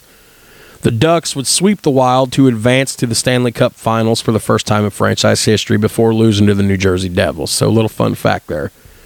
While the Angels and Twins experienced regular season success in the following years, 2002 would mark a serious high point for both franchises. To date, the Angels have not won another World Series or pennant, while the Twins have not won a playoff series since 2002. In 2020, the Twins set a postseason futility mark when they lost their 18th straight postseason game, setting a record for professional sports in North America. So there you go. Right on. We got the stage is set. Well, we're getting there. Got a couple things I want to go over here before we get to meat and taters. Right on. 2002 was the first season for MLB.TV, which is an extension of MLB.com, which is still around today. It's where you can live stream games and watch past games and things of that nature. And I just put in my notes, it's crazy to think that this was 20 years ago, and where we're at now at technology with all forms of streaming and everything. But, back then that was groundbreaking, Oh, yeah. So on October 9th, 2002, the website Salon.com posted an article written by Joan Walsh, who was a lifelong Bay Area resident, business owner, writer, and a San Francisco Giants fan. I'm okay. Yeah? Wrong pipe. Yeah. Well, as Kurt Kelly's over there dying, I'll continue to read it. I just took a drink and went down the wrong pipe. Man, I sounded like that this week. Man. I still ain't 100%, man. COVID took me down, son. I had the wrong pipe, man. I'm all right. Okay. Ooh, hey, that. So this article was posted online just after the Giants would beat the Cardinals in Game 1 of the NLCS. She wrote a very in-depth article about the future of the San Francisco Giants and the future of skipper Dusty Baker. She wrote about the very publicized quote-unquote pre-breakup I have in my notes, between Giants owner at the time, Peter McGowan, and Dusty Baker, and how that affected the team this season, but how she had hoped they would work it out since they were deep into the postseason. I didn't put anything quote-wise in here, but it's definitely worth checking out if you're a baseball fan, because it leaves you thinking, with this being written prior to the World Series, if management would have been all simpatico and the universe was all harmonious and bullshit, would it have made things different with Baker being on the same team mentally wise and management wise with his boss, McGowan? I mean, there's merit to it, especially with the mental aspect that goes into professional athletes and coaches and everything. Definitely. So I can see Dusty Baker as a player's coach. I mean, so I'm sure it had an effect. Now, you've got some notes there. A November 2nd, 2018 article, so just a couple years ago, written by Ryan Kahn for the Armchair Media Network, would state the following. It's can you read that quote to me? Yeah, the Boston Red Sox have dominated the American League since their curse-breaking 2004 World Series. They are 5-time AL East champions and 4-time West World Series champions. in that span. But before David Ortiz and Boston dominated the AL, a scrappy young AL team on the West Coast was winning their way towards their first and only World Series. All righty. So, the 2002 Anaheim Angels were coming away from 12 consecutive seasons of 85 or less wins and 16 years without a postseason appearance. To put it lightly, the Angels were pathetic. They were a franchise that had 3 postseason appearances in the last 41 years. Yet, for another reason or another, the 2002 Angels decided to win. Not a lot changed between 2001 and 2002. This was not a situation where the Angels added a star player that powered them to new heights. This was the same group of core players who won 75 games, who won 99 the next year. The big additions in the offseason, if anything else, hurt the Angels. Pitchers Aaron Sele and Donnie Wall were signed in the offseason and posted a 4.89 and 6.43 ERA, respectively. This is all from Kahn's quotes that the November 2nd, 2018 article Kurt and I just referenced. What I'm reading here now is all still his quote. It's multiple paragraphs. So right. He continues on that saying, out of the 4 players the Angels signed, 2 played in 15 or more games. One of the other signees that was former New York Yankee Clay Bellinger, who is the father of, Cody.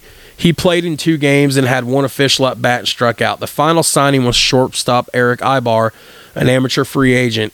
Ibar would remain with the Angels, becoming the starting shortstop from 2006 to 2015, but he would be a minor leaguer until then. Basically, what I'm putting this in here for, guys, is I'm driving home the thing that this was all organic in-house. Yes. The majority of this talent was all homegrown talent. This was all talent that had been drafted, come up through the minor league systems. This was all homegrown talent. They didn't go out and right. sign a hot bat. They didn't go out and get a guy that was out there just fucking lights in, lights out, dealing on the mound for 7-8 innings straight every game. This was homegrown talent. Yeah, Kurt. Which is impressive, man. Like, listen to this here. Benji Molina was their catcher. He signed as a free agent in '93.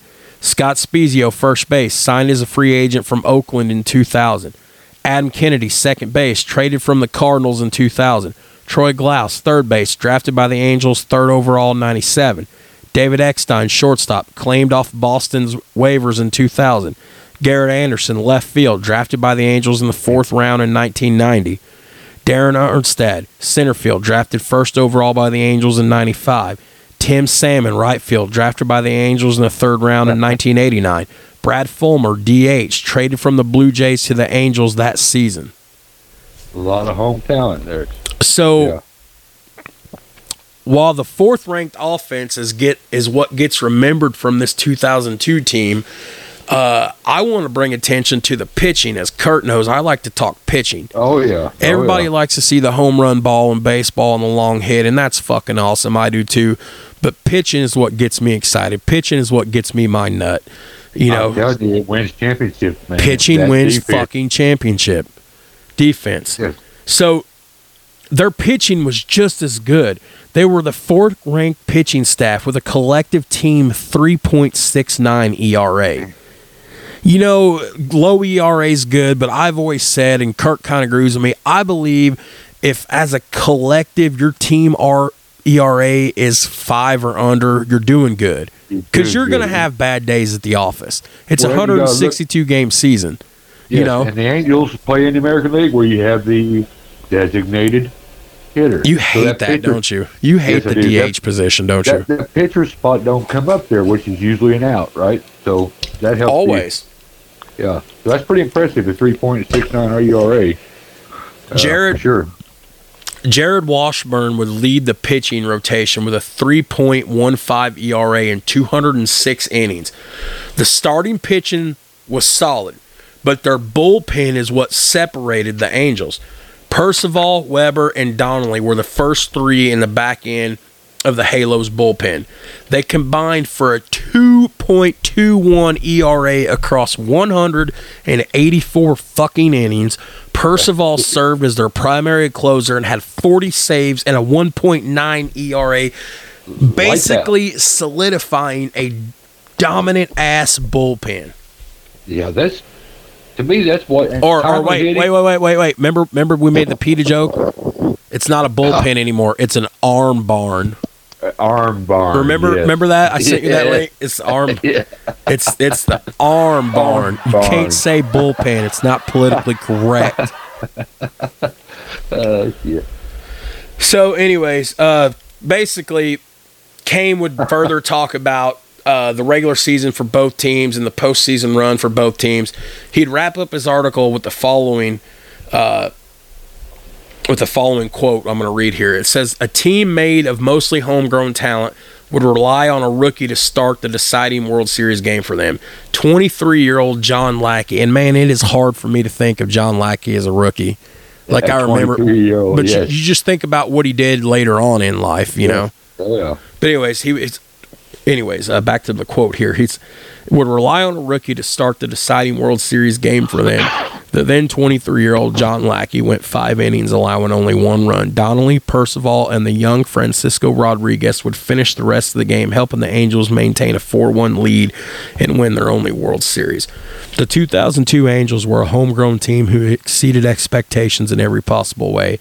Their comeback in 6 games is legendary, but is not legendary as what the final call of the game, which we'll play, right. You know. Right.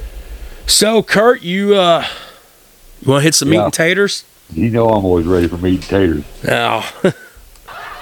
I love meat and taters.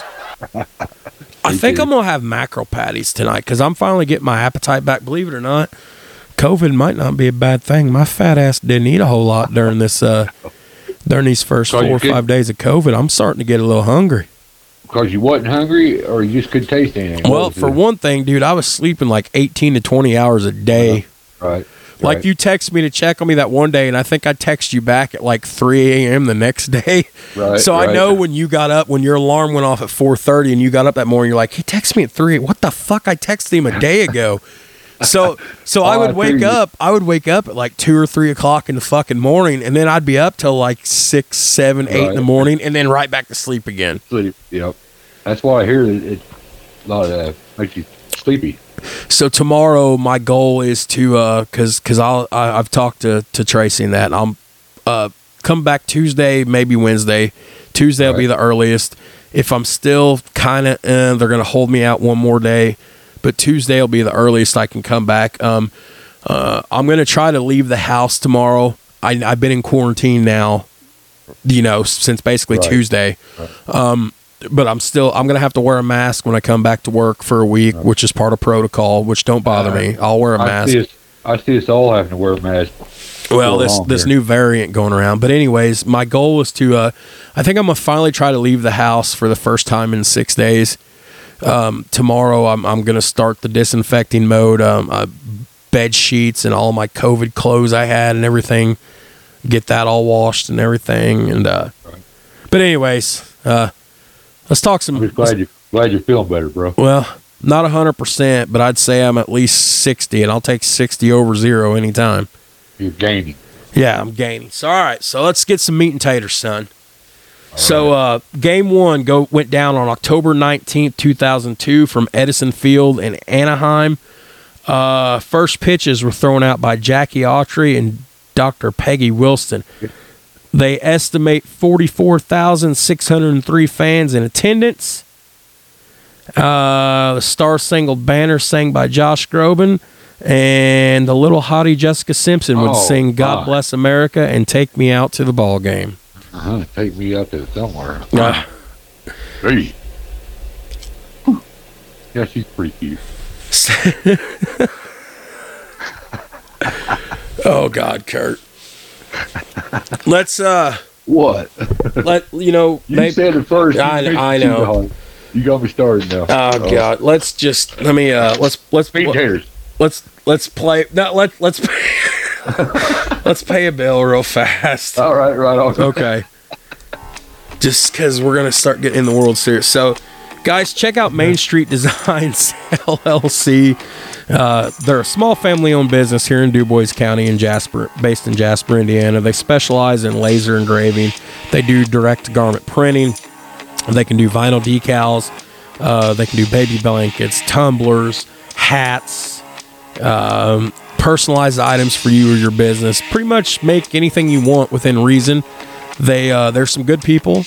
They have offered numerous times to make a logo for me and Kurt at little to no cost, or might even be free of charge. I don't remember. I have to check the messages, but they're good people. I think it's it's a husband and wife or a brother and sister run business. I can't remember, but they're very good at what they do. Yeah, I show Kurt their shit. It's on Facebook all the time. They'll ship all over the U.S. So. And they're very affordable. But anyways, give these guys a call. Give them a call at 812-661-7765. Or give them a call at 812-661-7488. Again, for all you local people, give them a holler. For our fans that we got strewn out all over the country, if you just like supporting small business, which that's a big thing, Kurt and I. We like to support local, support small business. Give them a call, guys, and look them up on Facebook. That's Main Street Designs LLC. Okay, now that Kurt's done thinking about Jessica Simpson. I'm not done thinking about her yet. Oh, God. Oh, God. Yeah, here we go. All right, I'm out. Okay. Oh, fuck. That just threw me for a loop. I wasn't prepared for that. Oh, well. She's a pretty girl. All right, so I'm going to let you take the lead here for game one. I mean, you can either talk it like I do or you can read it. I don't even care. It's only one paragraph, so I'm going to let you take game one here. So hit me with it. Game one, San Francisco won 4-3 at Addison International Field of Anaheim, now Angel Stadium of Anaheim. You take a 1-0 series lead. As he strode into the batter's box to open the second inning, Barry Bonds was finally making his first and only World Series appearance. In his first at bat on a 2-1 pitch from Angels starter Jared Washburn, Bonds smoked a line drive for a home run to right field, which gave the Giants a quick 1-0 lead. Reggie Sanders then followed up that bat with an off-the-field homer later in the inning, with the Giants leading 2-1 in the fifth. Giants batter T.J. Snow, who formerly played the Angels, I didn't know that, hit a 2-run shot over the center field wall over Sanders after Sanders singled to give the San Francisco a 3-run advantage. Eventual series MVP Troy Glaus hit 2 home runs for the Angels, one in the second and another in the sixth off of Giants starter Jason Smith. You know, there was no World Series jitters for Glaus at all in this thing, was there? That's what's impressive. Out. He was seeing the ball really, really, really, really, really, really well. Holy crap. Adam Kennedy drove in the run with a base hit to 6 as well to trim the deficit to 4-3. However, Schmidt was effective otherwise, along with reliever Felix Rodriguez and closer Rob Mann as they held off the Halos the rest of the way. We got a team, the box score here. All right. You want to hit me with that? Then what do you got? 4-3 Giants. Okay. 6 hits for the Giants, 9 for Anaheim. No errors. Winning pitcher, Jason Smith. Losing pitcher, Washburn. Save for Rob Mann. Home runs. Home runs. Let's hear them. Bond, Sanders, Snow, and Glaus with 2. Okay. Good ball game to open up the series with. I mean, I watched every one of them. I was, like I said, I was a high school freshman. I mean, we had 2 TVs in the house with satellite. One in the living room, one in the spare room. That's where I was, crept out in the spare room. Remember the old beanbag chairs? Yes. My fat ass sprawled out, all fat and gross, in a beanbag chair watching the World Series. Oh man, that's the way to go there, man. So all right, game 2 would go down on October 20th, Edison Field again in Anaheim. John Wooden would throw out the first pitch. Huh. Attendance was 44,000.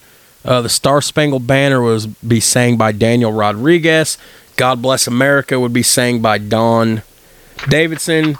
We want Jessica Simpson or back. No. Boy, this one's a little bit. I got a lot of info on game 2 here. Yeah, I just see looked at that. I better take that one. That's a lot for you to read. Yeah, yeah. I can barely read.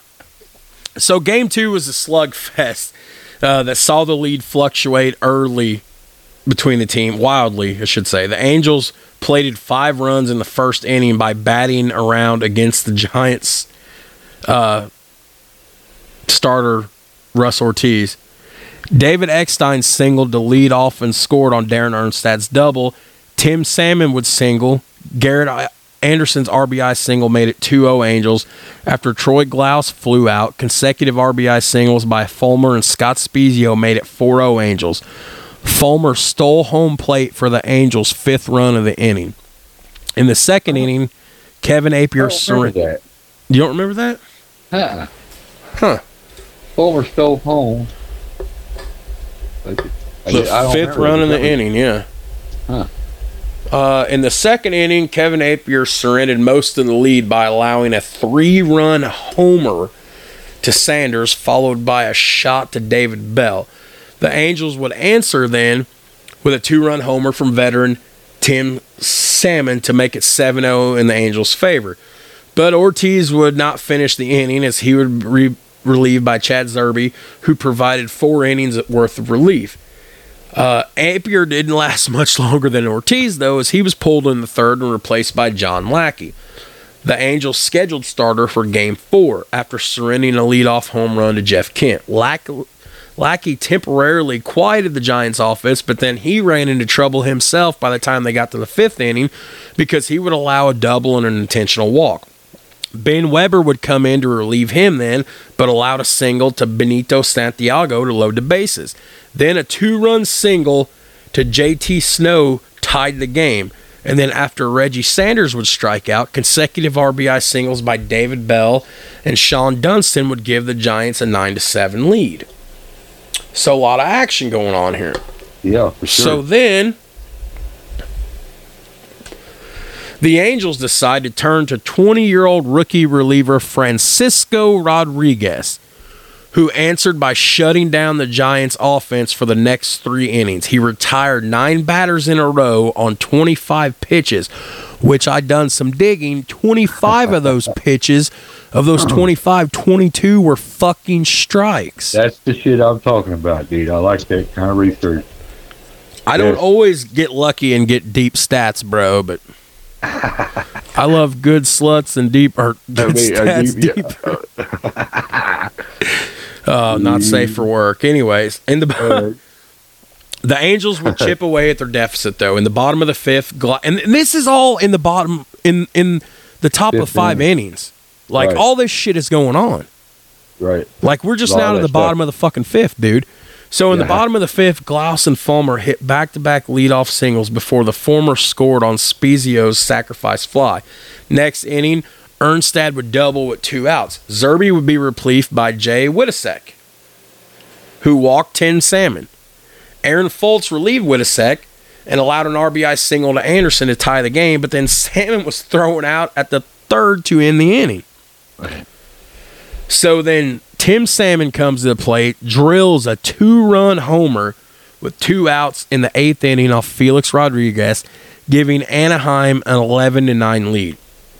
Closer Troy Percival would retire the first 2 batters in the 9th after allowing a mammoth shot from Bonds that landed halfway up the right field bleachers. I mean, when I say he went fucking yard, yeah, well, yeah, he went yard. Like, there's a sound that bat makes. Dude, I can remember that home run too. Me too. Like I'm seeing this. I mean, my God, this was 20 years ago. I was a freshman. I can just reading this. Some plays stick with you. That home run by Bond. Oh, yeah. Holy shit. Power on power. That's juiced up power. Come on, let's be realistic here. Well, let's be realistic, yes.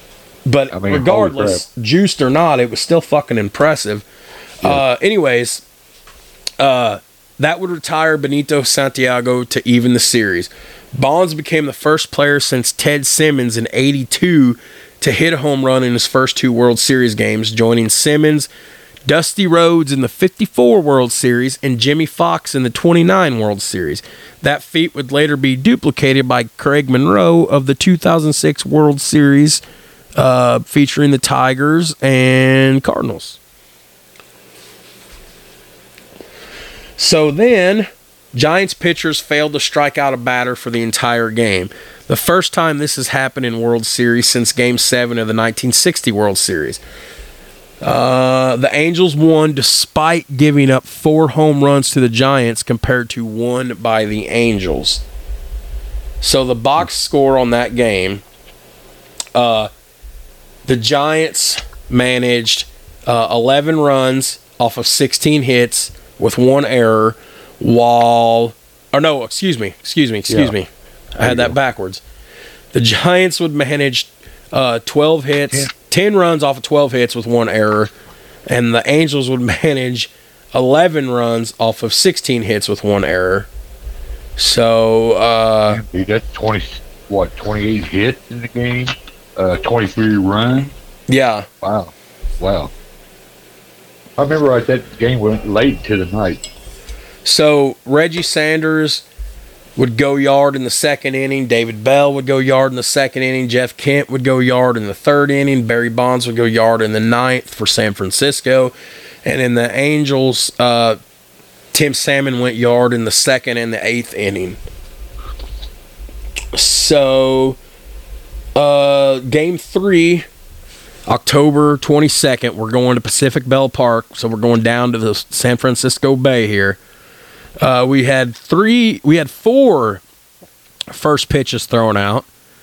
Orlando Cepeda, Juan Marshall, William McCovey, and Willie Mays. And just, can you tell me who caught Willie Mays' first pitch? Barry Bonds. 42,000 and some change in attendance. The Tony Bennett, world-renowned singer, great singer, great guy. The late Tony. Tony's still with us? I don't know. Don't know for sure. I don't think he is. I'm not going to say either way yet. I don't know. But anyways, he would sing "America the Beautiful," and Val Diamond would sing "God Bless America." Let's see how long this one is. Oh, this one's only 3. You take the first one, and I'll double over. So, start us out, Game 3 here. Game 3, Anaheim won 10-4 in the first World Series game at Pacific Bell Park, now Oracle Park. The Angels batted around twice without a home run in either of their 4-run innings. They became the first team in World Series history to bat around in consecutive innings. Barry Bonds hit another home run, becoming the first player to homer in his first 3 World Series games. It's impressive. So then the Giants would strike first blood finally on Benito Santiago's bases-loaded ground out in the first off Ramon Ortiz. But the Giants starter, Levian Hernandez, walked David Eckstein to lead off the third and then would allow a subsequent double to Darren Armstead. Well, then Tim Salmon, an error on Tim Salmon's ground ball would allow Eckstein to score. Garrett Anderson flew out. Troy Glaus would hit an RBI single, and Scott Spezio would follow with a 2-run triple. So the next inning, Anderson's RBI ground out with runners on second and third chased Hernandez. Jay Witasek would enter in relief and walked Glaus before allowing RBI singles to Spezio, Adam Kennedy, and Benji Molina, which increased Anaheim's lead 8-1. Rich Aurelia would hit a 1-out home run in the 5th for the Giants. After Jeff Kent singled, Bonds' home run made it 8-4, but the Giants would not score after that. The Angels added to their lead on Eckstein's RBI single in the 6th off Aaron Foltz and Aaron Stad's bases-loaded fielder's choice in the 8th off of Scott Erie. Giants public address announcer Rennell Brooks Moon is recognized by the Baseball Hall of Fame as the first female announcer of a championship game in any professional sport for her role in the 2002 World Series. I just thought you'd like this stat. I put it in here. Her scorecard from Game 3 is on display at the Baseball Hall of Fame and Museum in Cooperstown, New York. Until 2014, this game was the Giants' only World Series loss at home since Pacific Bell Park opened in 2000. They proceeded to win the final 2 games in the series, then won 4 straight home games in their next 2 World Series appearances in 10 and 12 before finally losing at home in Game 3 in 2014. You want to give me the Game 3 box score here? Yeah. Anaheim, 10 runs, 16 hits, no errors. San Francisco, 4 runs, 6 hits, and 2 errors. Wow. No, Anaheim didn't have a home run in this game. San Fran put up 2, Bonds in the 5th, Rich Aurelia in the 5th. I just happen to be noticing that as you're going through each game, there's a lot of 2-out hits by the Angels. Okay, so break that down for me. Tell everybody what you're driving at here about What that. I'm driving at is the pitching was not up to par for the Giants. I mean, two outs, you got to get that 3rd out somehow. You got to And if close they have- out situations. Yes, absolutely. Close out innings, close out situations. There ain't nothing more dangerous than a team that can hit with 2 outs. I tell you. To put this in perspective, this is the equivalent of in professional football. You got to get off the field on 3rd down. Yes, there you go. You Absolutely. either good, depending on what you're doing. If you're on offense, you've got to convert 3rd down. If you're on defense, you've got to get off the field on 3rd down. if you're playing baseball and you got 2 outs and runners on, you've got to get that out. So Game 4 would be held October 23rd, 2002, Pacific Bell Park. The first pitch was thrown out by the MasterCard players. Natalie Cole would sing the Star Spangled Banner. Mickey Thomas would do God Bless America. They estimate the attendance is at 42,703 fans. Let's see. Oh, this one's 1 paragraph. I only got a 1 paragraph summary here. You want to take Game 4? Isn't this not? Aren't you? Are you Yeah, I excited like to have this. notes? You like this now? Yes, I do like this. Okay. Man, I appreciate it, dude. You No, do a good job, I do too. I feel like you're seriously invested in this now that you can see. Because before, whether we were remote or we were at your house, or you couldn't see what I had. I was just You were staring just- into your eyes. You were. Oh man, I wish I had some Oh. '70s bow chicka wow wow music. to Back- play.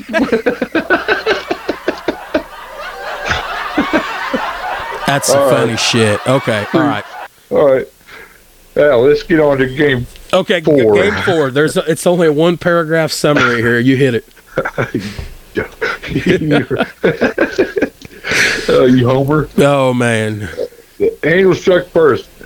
In the second off, David Eckstein's bases loaded sacrifice fly. Then made it 3-0 next inning.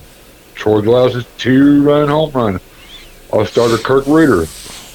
In the bottom of the 5th, however, Angels starter John Lackey allowed 3 consecutive leadoff singles, the last of which by Rich Aurelia scoring Reuter.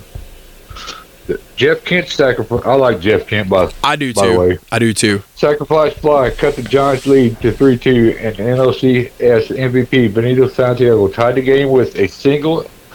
And after the Angels walked Barry Bonds with a runner on second and 2 outs, David Bell put the Giants ahead with an RBI single in the bottom of the 8th off of Francisco Rodriguez.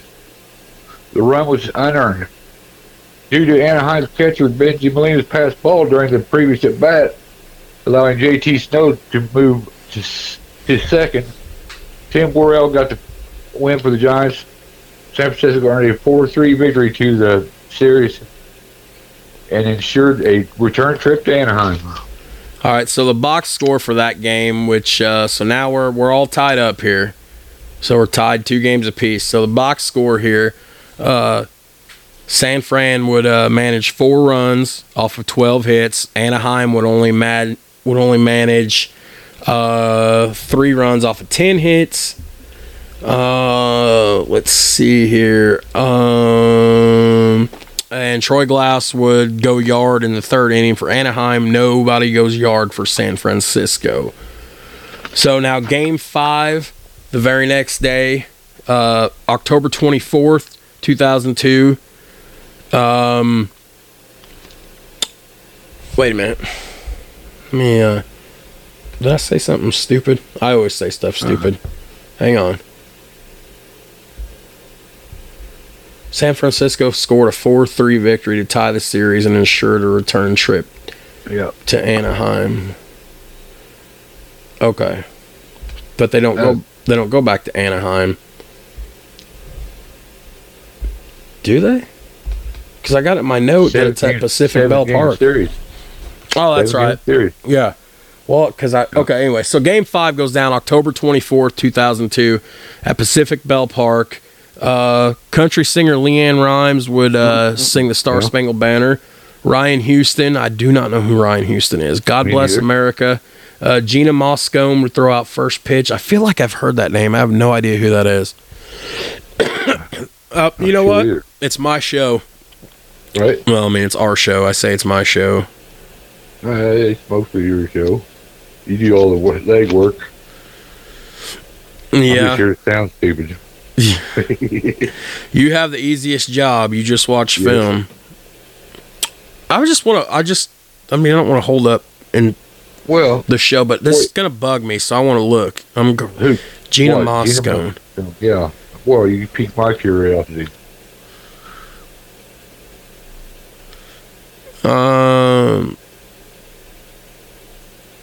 She was just a California Democrat. Oh boy. She's All a right. politician. It's okay. Yeah.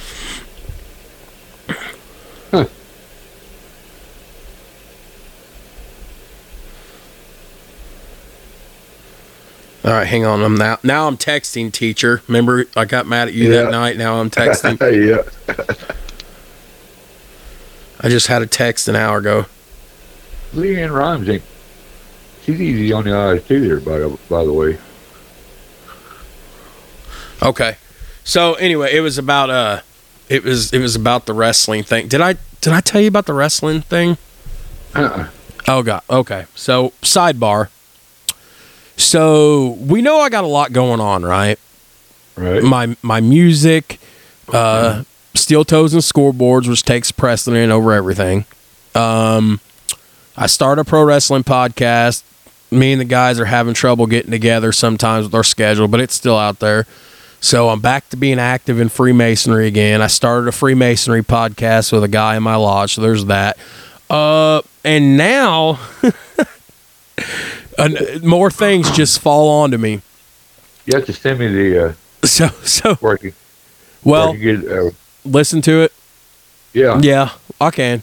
Well, now I've taken on a role as being a contributor for bodyslam.net.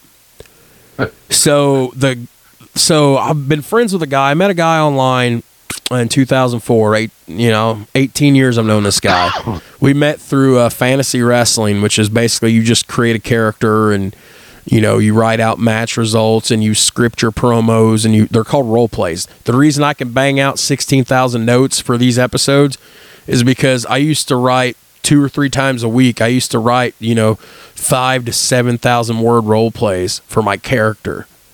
Well, the guy that I've met is one of the guys I met online who lives in North Carolina. He founded bodyslam.net, which is a site, and he's built this thing from the ground up for the last 9-10 years.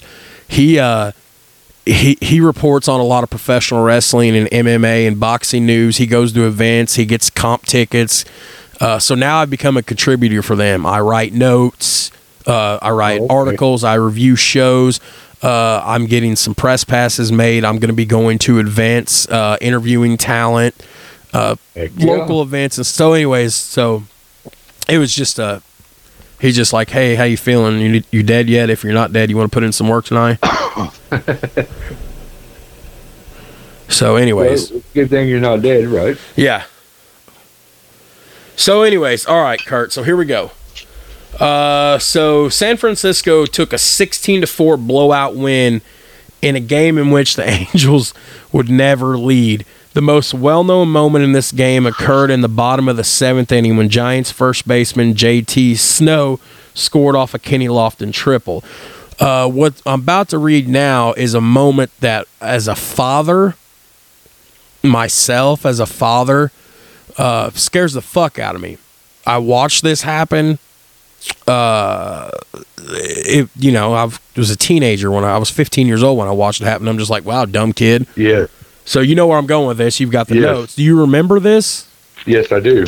Okay. So 3-year-old bat boy Darren Baker, who is the son of Giants manager Dusty Baker, ran to home plate to collect Lofton's bat before the play was completed and was quickly lifted by the jacket of snow with one hand as he crossed the plate with David Bell close on his knees. Had JT Snow not acted too quickly, Darren would have been seriously injured in a play at home plate. Like, you're talking a collision at that speed and that force. This is going to break that little boy's legs, and God only knows what else. He's 3 years old. You know, Dusty brought him to the games. He'd run out and collect the bats. Yeah. JT Snow was a hero for what he did. Oh, absolutely. Just a scary moment that was avoided. Quick thinking. Yeah, quick thinking. Anyways, going back to the game, Giants second baseman Jeff Kent would hit 2 home runs to break out of a slump, hitting his first home run since Game 2, driving in 4 runs.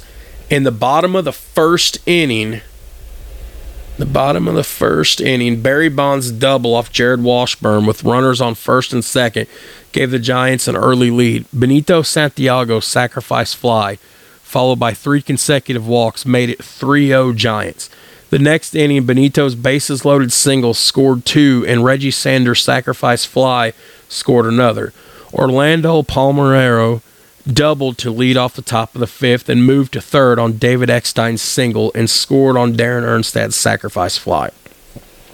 After Tim Salmon singled, a wild pitch by starter Jason Schmidt allowed Eckstein to score. After Garrett Anderson was strike out, Troy Glaus's RBI double cut the Giants' lead 6-3. The Angels cut it 64 in the next inning off Chad Zerbe on Eckstein's ground out with runners on second and third, but would not score again. Kent's 2-run home run in the bottom half off of Ben Weber widened the Giants' lead 8-4. Then in the next inning, Kenny Lofton's 2-run triple made it 10-4 Giants.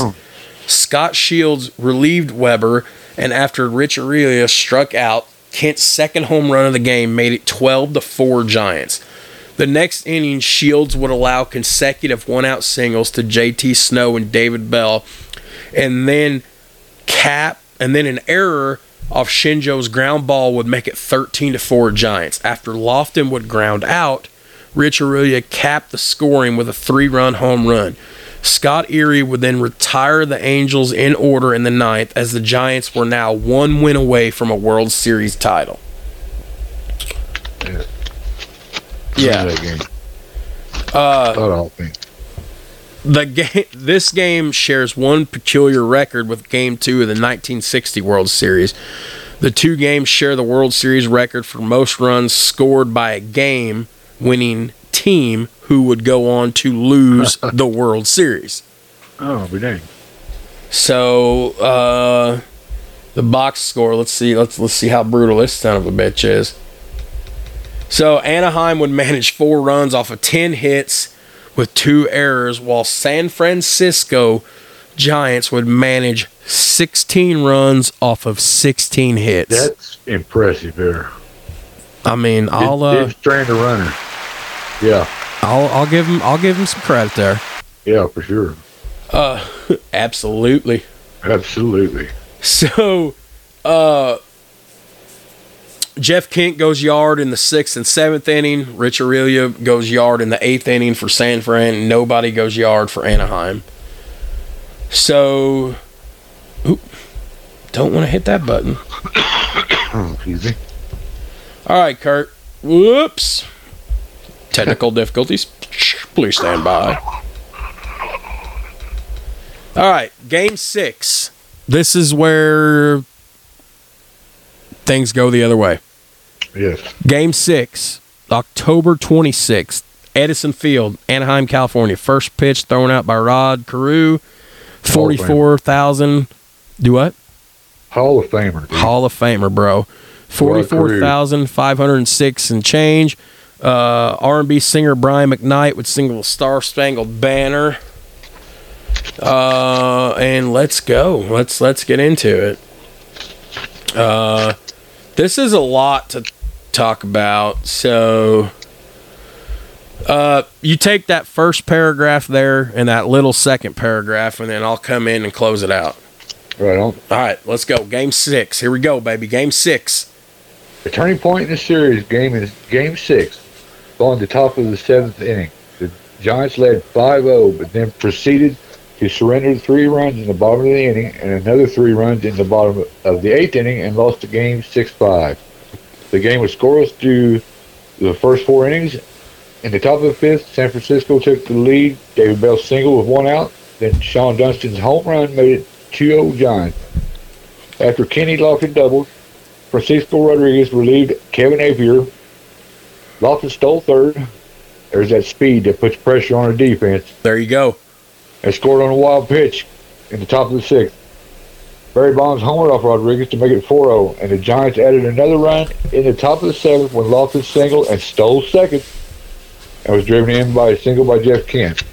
So then leading 5-0 with 1 out in the bottom of the 7th, they're 8 outs away from the Giants' first World Series title since moving to San Fran.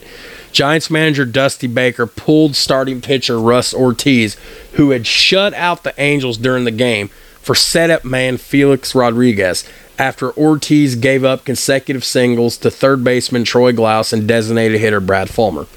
In a widely publicized move, Baker gave Ortiz the game ball as he sent him back to the dugout. During the pitching change, the rally monkey came on the Jumbotron, sending 45,000 Angels fans into Kurt's favorite word, pandemonium. Angels first baseman Scott Spezio then fouled off a pitch after pitch after pitch before. I bet you he was a good 2-strike hitter. I'll about bet it. He was a great 2-strike hitter. 2-strike hitter, absolutely. So, anyways, he hit a 3-run home run that barely cleared the wall in right field. I mean, it was a home run. Right. Barely, but it's a home run. Well, I mean, the name says it all. The Angels got to be God's favorite team. That's funny. That's why I can hit the laugh track. Yes, that's right.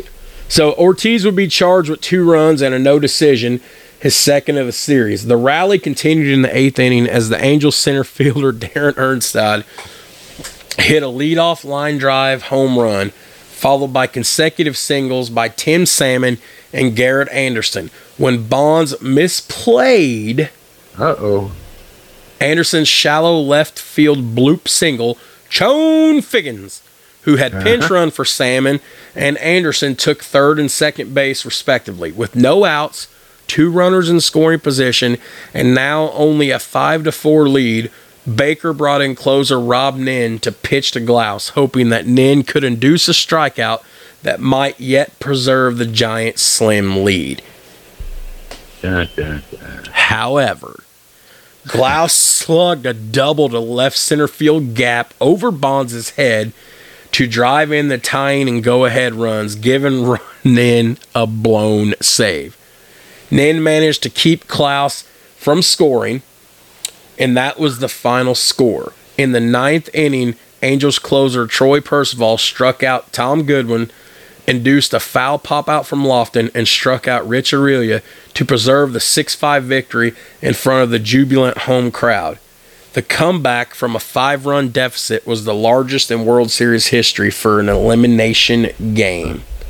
Great ball game. So the box score for this game, Anaheim managed 6 runs off of 10 hits, and San Francisco managed 5 runs off of 8 hits.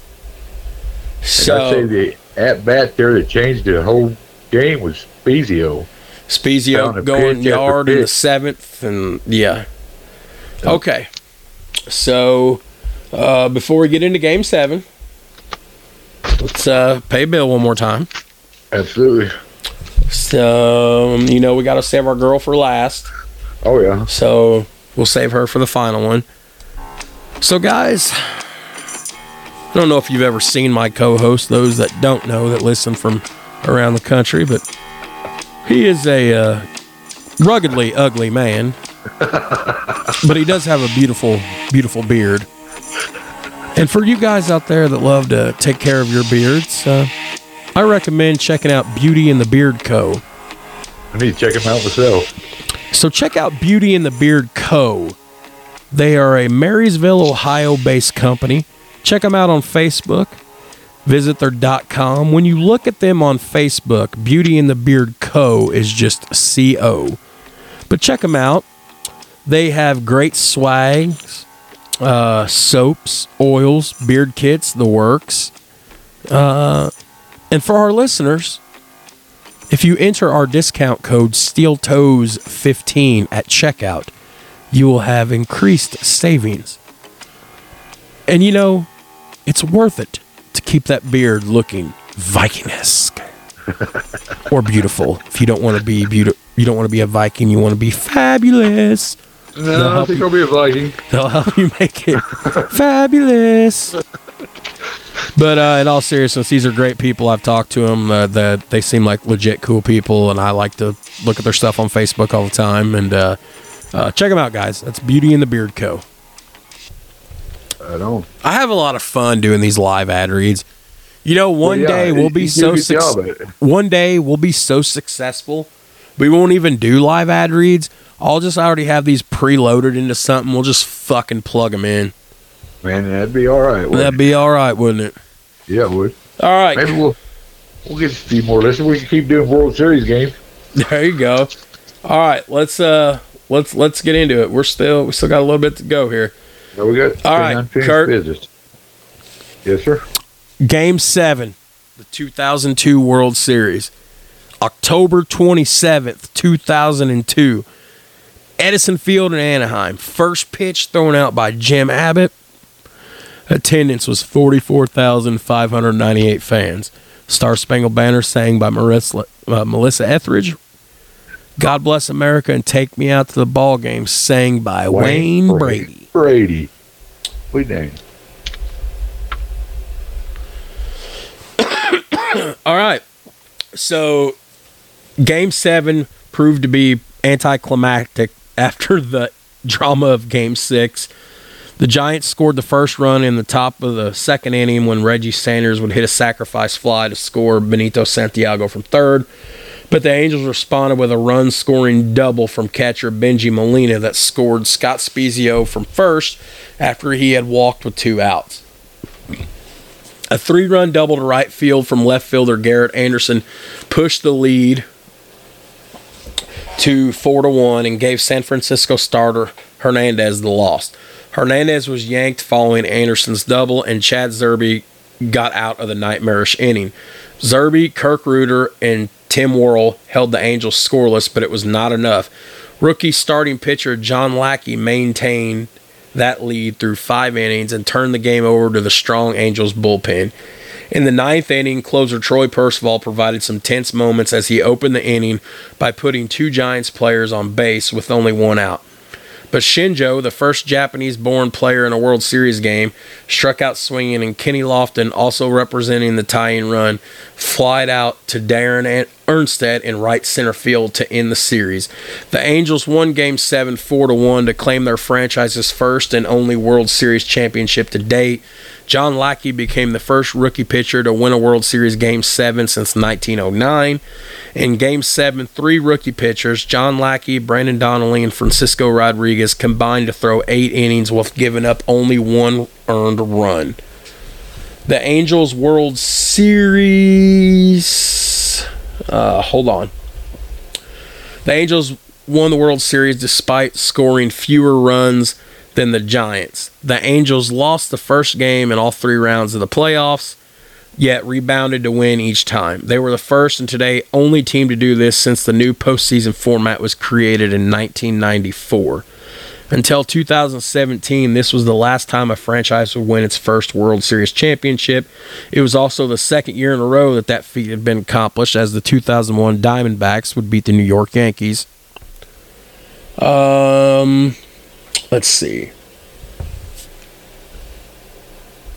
The Angels became the first AL champion team not representing the AL East Division to win the World Series since the Twins did it in 91. The Angels were also the first American League wild card winner to win the World Series. With this win, the Angels got rid of the supposed curse on their heads stemming from the Anaheim Stadium being on ancient burial grounds. Box score. San Francisco manages 1 run on 6 hits. Anaheim manages 5 runs on 4 hits. And let's just see if I can find the call here, just because I want to play it. Yeah, absolutely. Angels World Series call.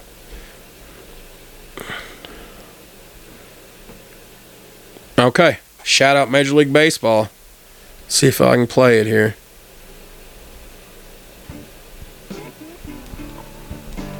Gotta love commercials. Shout out Major League Baseball. We do not own the rights to this. This is all your stuff here, so here we go. If Kenny Lofton gets the ball down, he can pull it. That's his long ball. Down and in. Driven into right center field. Erstad says he has it. The Angels, world champions. Pandemonium right now, dude. Yeah, oh yeah, for sure. You ought to see this stadium.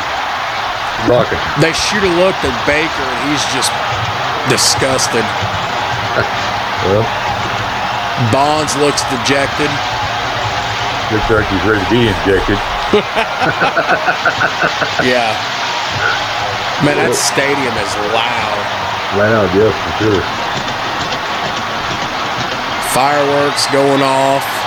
Confetti.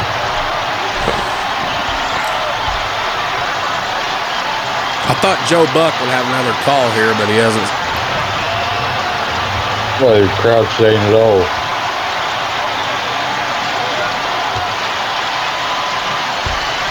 Okay. That's enough of that. We got more work to do. So, would you like some stats, I guess, huh? I was just sitting there looking through these. Well, you got some. I'm just looking at notable Ones. That's kind of what I always put in the notes. I put them all in there, but some of the bigger ones, World Series stats. Benji Hill, what was his batting average in the World Series? Benji Hill, I think 500, 800. 800, yeah. Yeah. 5 at bats and 4 hits. Garrett Anderson hit a 281. Yeah, had several at bats. Eckstein was hitting 310. Klaus was hitting 385. Yeah. Adam Kennedy was hitting 280. Benji Molina was hitting 286. The team average was 310. 310. That's for it to get her done. Yeah, that's. Now you look at the Giants. Aurelia was hitting 250. Bonds was hitting 471. Juiced up. Yep. David Bell was hitting 304. Kenny Lofton was hitting 290, just under 300. And the rest is just pretty much who? Yeah, they were hitting 281 as a team. The pitching statistics is something I wanted to point out. John Lackey had a 4.38 ERA. Francisco Rodriguez, the rookie, had a 2.08 ERA. Kevin Apier got dinged around bad. He had 11 ERA. 16-4 game, man. Yeah. As a team total, though, the Angels would have a 5.75 ERA. For the Giants, the only one that was really dealing halfway decent, Kirk Ruder, had a 2.70 ERA. Aaron Foltz had a 3.86. Tim Morrell had a 3.18. Their team ERA total, the Giants pitching was 4.60. Their pitching wasn't there. No. Not to the lengths that the other one was. Right. So now here we go. So got some I don't know, as I always call this, miscellaneous. Yeah, random stats and info, tying up some loose ends, and eventually we'll get to Kurt's favorite part, which is word association. the 2002 World Series against the Angels, the Giants were 8 outs away from winning the World Series in Game 6. It just didn't happen. I love to bring that up anytime I can. I just, you know. I'm not a Giant fan either. It didn't happen. I mean, it didn't happen. Right. The Angels and Giants combined for 85 runs over the course of the series, the largest combined run total for both teams in World Series history. This remains the most recent World Series that was played entirely within one state. There would not be another postseason matchup between two California teams until the 2020 NLDS between the Dodgers and the Padres, which took place at a neutral site due to COVID-19, which I have. Fuck you, COVID. Yeah, no shit. This was the last World Series where home field advantage would alternate between leagues each year. So before the start of the damn it. One click too many. So before the start of the 2003 season, the Walt Disney Company sold the Angels for $180 million to businessman Art Moreno. Nevertheless, the 2002... That's a lot of scratch. It's a lot of scratch. Nevertheless, the 2002 World Series began the most successful era in Angels franchise history, making 6 postseason appearances from 2002 to 2009. Before 2002, they had been to the postseason 3 times in franchise history, in 79, 82, and 86. They advanced to the ALCS in 2005 and 2009, but lost those series respectively to the White Sox and the Yankees, each while en route to their own World Series championships. The Angels were the most recent team to win the championship in its first World Series appearance until the Nationals did it in 2019. Between 2002 and 2019, all first-time World Series participants would lose. The Astros in 05, Rockies in 07, Tampa Bay Rays in 08, and Rangers in 2010. The Angels would sparingly use the Rally Monkey mascot after the 2002 World Series and unofficially retired it after the 2009 postseason. Game 7 of the World Series would be Dusty Baker's final as a manager of the Giants as he left in the offseason to take the position with the Chicago Cubs. The Giants would return to the postseason the following year under new manager Felipe Alou with a 100-win season, the first time in 10 years they'd win 100 games. But they would lose in the NLDS to the Florida Marlins, a wild card team that would later go on to win the World Series against the New York Yankees. Josh Beckett. Mm-hmm. Let's see what else we got here. I got some. Pudge Rodriguez. That's right. Skipping down a little bit here. So this is just more talking about. I think I got a little bit about Bonds here. Barry Bonds would break Hank Aaron's all-time home run record in 2007. Bonds also won 2 more NL MVPs in 03 and 04, extending his record for most MVP awards to 7. Bonds would not play another Major League game after the 07 season. He retired as one of the greatest players in baseball history to never win a championship, along with Ted Williams and Ty Cobb. Bonds' last few seasons and his post-playing career would fall under scrutiny to performance-enhancing drug allegations. As of 2021, he has still not made the Baseball Hall of Fame. What else we got? So I got something here. By the way, like I talked about earlier with MLB TV, Fox's telecast this World Series would mark the first time the World Series was telecast in HD. So HD was coming out around this time. Right. So there's that. Cool. Did you know the first pitch tossed before Game 1 was actually thrown in space? Did not know that. Did not know that? No. So I got a big press release junket in here from October 18th where NASA threw the first pitch in space while the astronauts up there in the space station and everything. And I'm not going to read it, but for those of you that don't believe me, actually Google it. The astronauts and NASA threw the first pitch before the World Series, and they did it in outer fucking space. That's fucking insane, dude. You know, if you if you're actually outside of the shuttle, you're not in the station, and you throw the ball, it's never coming back. Right. It was probably going just today. It's never coming back. Right. I guess maybe some alien might catch it and throw it back. I don't know. Yeah. So, anyways, it was a publicity stunt, press junket. Yeah, so that was pretty cool. I'm just reading over it here.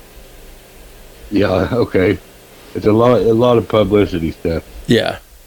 Yeah. So here's some deep stats for you, which I kind of glazed over this just briefly a second ago. That's kind of what I'm doing. Game 6 showed how important the bullpen is in a World Series, as it's long since been argued that if the Giants relievers had held the Angels and they actually had a bullpen, it would have been the World Series champions Giants and not the World Series champion Anaheim Angels. It was the Rally Monkey. We'll get to the Rally Monkey. Don't beat me to it here. So, okay. So, this was the last series to be played in a full 7 games until 2011, which is going to be a World Series Kurt and I eventually cover. We keep talking about it. For those that don't remember, 2011 was the badass 7-game series between the Texas Rangers and the St. Louis Cardinals. Yeah. One of the top 10 greatest World Series of all time, hand down. David Freese, baby. Yes. Yeah, what a classic performance. Ron Washington. He was skipper. He was skipper, wasn't he? Yeah. Yeah, I couldn't think of the... Remember we talked about that? I couldn't think of who the skipper was. It wasn't Ned Yost. Wasn't it Ron Washington? It was Ron Washington, yes. Who the fuck was Ned Yost the skipper of in that era? He was a brewer. Maybe, I don't know. I don't feel like Googling that one. We'll cross that bridge when we get to it. Anyways, so the first decade of the 2000s was truly something special for the Fall Classic. I said this because I briefly touched over this earlier. 5 teams made their first World Series appearances. The Diamondbacks in 2001 win. Angels in 2002 win. Astros in 2005 loss. Colorado Rockies in 2007 loss. Tampa Bay Rays in 2008 loss. Fuck you to my Phillies. Oh. In this era, the Boston Red Sox, the Philadelphia Phillies, and the Chicago White Sox would all end some serious extended playoff droughts. In the 10 World Series we had from 2000 to 2009, 14 separate teams would make a World Series appearance, one team shy of half of Major League Baseball. A lot of parity. This here, I mean, I'm going to go ahead and hit this now. You're going to be like, why are you hitting this? In the days following the San Francisco Giants World Series loss, a little fun was had in some news articles and some opinion editorials. On November 3rd, 2002, the website The Biz Journals would post a tongue-in-cheek article written by Steve Sminovich entitled San Francisco Giants Go to Heaven. It featured a World Series Game 8, giving the Giants a chance to tie the game at 4 each, forcing a Game 9.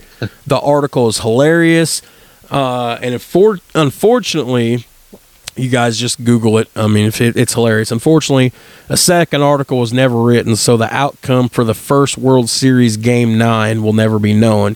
It should be noted, though, that the author of this article was a tremendous San Francisco Giants fan. I think that goes without saying. Yeah. So, the Rally Monkey. Yes. So, Kurt's like, what's the Rally Monkey? I know what it is. June 6, 2000, it debuted on the big screen as the Angels were ironically playing the Giants at the time. They were down 5-4 in the 9th inning. They took a clip of the monkey jumping around from Jim Carrey's 1994 Ace Ventura and superimposed the words Rally Monkey on it. Then it just grew so much that the team hired a white monkey named Katie, who is famous for playing the monkey Marcel on the television sitcom Friends. So she would bounce around to House of Pain's song Jump Around, and hold a sign that said rally time. So that's the legend of the rally monkey, is dumb as... Yeah, I remember. So, as I said earlier, Sam Miller's infamous 2020 ranking, 116 at the time, 117 now. This one was ranked 22nd overall. I put this one in my top 25, so I still think it probably could go a little bit higher, maybe into the teens, but I'm satisfied it's not ranked somewhere like fucking 90th or something. Well, yeah, I agree. So, Totally. all right, Kurt. So here comes your favorite part. As you can see in front of you, we have a lot of word association. Yeah. Oh boy. So I'm really, because I got all excited, I'm gonna put you through the fucking ringer. So I'm gonna put you through the ringer, and then now you don't have to answer me, or you don't have to ask me all these. But now, because you're always like, man, you need to be part of word association too. Yeah. So I'll just let you pick out some random ones, and you can ask me after I run you through. But I'm going to put you through the ringer and make you do them all, because I put a lot of work into this. Okay, fair enough. And think about this: I got all these notes done and got them printed off and got them to work the day before, and then I get COVID. So let's just be thankful that I got these to you the day before. Right. So, okay, word association. Barry Bonds. Oh, steroids. Ooh. Troy Glaus batting .385. Impressive. Angels winning with homegrown talent. That's impressive also. I like you. Impressive. The Giants offense only batting .281. Womp, womp, womp. JT Snow 11 home runs, 407 average for the Giants. Or maybe that was 11 hits. I don't remember. Yeah, 11 hits. 11 Pretty solid. Solid. Angels batting .310. Impressive. Kevin APR's 11.37 ERA in 2 starts for Anaheim. Oh, man. What do you say? I mean, and he wasn't that bad a pitcher. No, but man, he got, the Giants Lit up. pitching sucked in the World Series, but their bats was what kept them in, and they lit up some of these Angels pitchers now. Yes. I mean, holy crap. Jared Washburn, 9.31 ERA in 2 starts for Anaheim. He was their number one guy out the bullpen. He was their number one starter. Rough. Rough way to go. Yeah, for sure. Angels team ERA of 5.75. I'm just unexpected, I think. Unexpected, huh? Well, yeah, I mean, I figured they'd do better than that. They ain't won the World Series, I guess. That's all that matters. That kind of seems high, don't it? A little bit. It sure does. I mean, all right. All right, so Levian Hernandez, 14.29 ERA in 2 starts for San Fran. Yuck. Yeah. Kirk Ruder, 2.70 ERA in 2 games, 1 start for San Fran. Respectable. Giants ERA team average 4.65. It's respectable, I guess. I don't know. I mean, comparing that to the Angels, it seems a little bit off, I think. I don't know. Yeah, boy.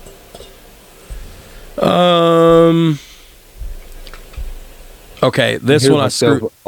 Huh? I hear myself echoing. That's okay. Let me adjust here. How's that? There you go. Okay. No, I still hear it, but that ain't as bad. Okay. So this one I kind of flubbed up, so I'm going to switch the question around. Giants pitching. Giants pitching? Yeah. It wasn't very clutch. Dusty Baker. Good manager. Yeah, tough break. Do the Giants win if Baker and McGowan are on the same page? No. Mike Scioscia. Solid coach. Barry Bonds for the Hall of Fame. No. Will he eventually get in? Yes. The Rally Monkey. Kind of silly. 2002 Angels. Persevering. Ooh. I like that one. 2002 Giants.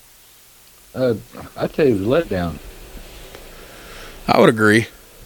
Yeah, I mean, Okay. Sam Miller's 22nd overall ranking of this fall classic. fair, I guess. Fair. Yeah. Okay. I think it could go the other way a little bit, but Okay. We're rounding third base now. I'm leaking oil. I'm running out of air. Why did the Angels never make it back? I think it has a lot to do with their management. Okay. Giants 3 World Series in 5 years between 2010 and 2015. Impressive. I hate to say it, but impressive. The rookie Francisco Rodriguez pitching. Man, he can throw hard. 2002 World Series. Classic. All right. Yeah. Okay. All right, you want a couple. All right, fucking throw me out a few of them. I don't care. However many you want. Barry You want Bonds. 2, want 12? I don't give a fuck. Barry Barry Bonds. Talented with an asterisk Yes. because yeah. the juicing. Yes. Okay. Hit me with another one. Pick one random. I don't care. Oh, I'm sorry. I heard a weird noise outside or something. Squirrel. Yeah, my bad. The Angels winning with homegrown talent. That's how you build a championship team. Yes. That's absolutely. that's what comes to mind. That's how you build a championship team. Homegrown talent. Yeah, I agree. I definitely respect the teams that go to the homegrown talent for sure. Okay. Let's see here. However many you want to give me, you just tell me when you're done. I'll give you a couple more. Okay. Mike Scioscia. Mike Scioscia, class act. Absolutely. That's what comes to mind. Class act. Does Giants win if Baker and management were on the same page? No. I agree. A couple more here. Barry Bonds for Hall of Fame. For the Hall of Fame, my vote is no. Agreed. Will he eventually get in? Yes. One more. The Rally Monkey. The coolest but stupidest fucking thing ever. I agree. So stupid. I agree. You almost got to think it worked. I mean, look at that Game 6. They break out the Rally Monkeys, and lo and behold. Oh, God. That should have been another one. Game 6. There you go. Game 6, Kurt. Turning point. I'd say phenomenal. Phenomenal, yeah. Okay. Yep. Well, let's do one Right on, more. bro. Let's do one more here. So, guys, check out our girl, our favorite, our biggest supporter. Save her best for last all the time. Check out Nana's Aromas LLC. Check them out on Facebook. Check her out at nanasaromas.com on the web. She's located in beautiful Palmyra, Indiana. She's got a store there located at 845 Church Street. Beautiful Harrison County, Indiana. Not far. She will ship all over the U.S. Please call her for those that are local and thinking about going up to her shop. Please call her in advance to schedule an appointment for her store due to COVID-19. COVID's an issue that Nana takes pretty serious. We've mentioned it before. We won't mention it again why, but she takes COVID very seriously. Every candle is custom made by her from start to finish, even the labeling. She does not outsource absolutely nothing. She does more than just candles, though, guys. She has air fresheners. She has melts, warmers, the works. And my favorite part of this, and I always feel obliged to include it, she makes every batch is made in small quantities of 10 candles or less for the simple fact of she can better QC them. That's why these candles are as good as they are. She sent me and Kurt a free candle, blueberry cream cheese cake. Good God. I know, that's what I told Kurt. But anyways, guys, give Nana a call, please, at 812-972-3670. Again, that's 812-972-3670. Message her on Facebook or check her out on the web. And again, the affordable candles, You won't quality. be disappointed. You will not be disappointed. Absolutely not. So that's our shout out to our girl. We love you, Nana. Yes. Okay, so time to put a bow on this. And to put a bow on this, I would like to thank my sources for this episode, including the ones we haven't mentioned already. They include Baseball Referencing, the Daily Advocate, Baseball Fandom, Wikipedia, Major League Baseball, ESPN, YouTube, Reddit, the Baseball Almanac, the Bleacher Report, Orange County Register, MLB Network, LA Times, New York Post, USA Today, Washington Post, and the Angels and Giants' own personal.com websites. Right on. So, that is the 2002 World Series, bro. I want to thank you for making them notes. Yeah, Yeah, now yeah. you can. I killed 37 trees for that. I appreciate what you did there. I mean, I think it kind of maybe helped the show along a little bit. It might be. Might be. We'll see. But I mean, it gives you a break, so you don't have to do all the talking, That's true. right? That's true. Yeah. So, what are we going to do next week? I don't know. I got my list right here, though. By golly. You do? Yes. I've got my list. You have a copy of the list now. Yes. Yes. I So, do. I have. Oh, we need to tell the listener too. We're coming out with a new intro. When this Yes. COVID shit gets, I Yeah. don't know. The sickness is around. My goal is to, for the first time in over a month, I think actually, I want to check something. I'm going to, let me go check our steel toes and scoreboards right here. I just wanted to mention it because we had mentioned it a couple of Yeah, episodes back. it will be. So the last time Kurt and I were together,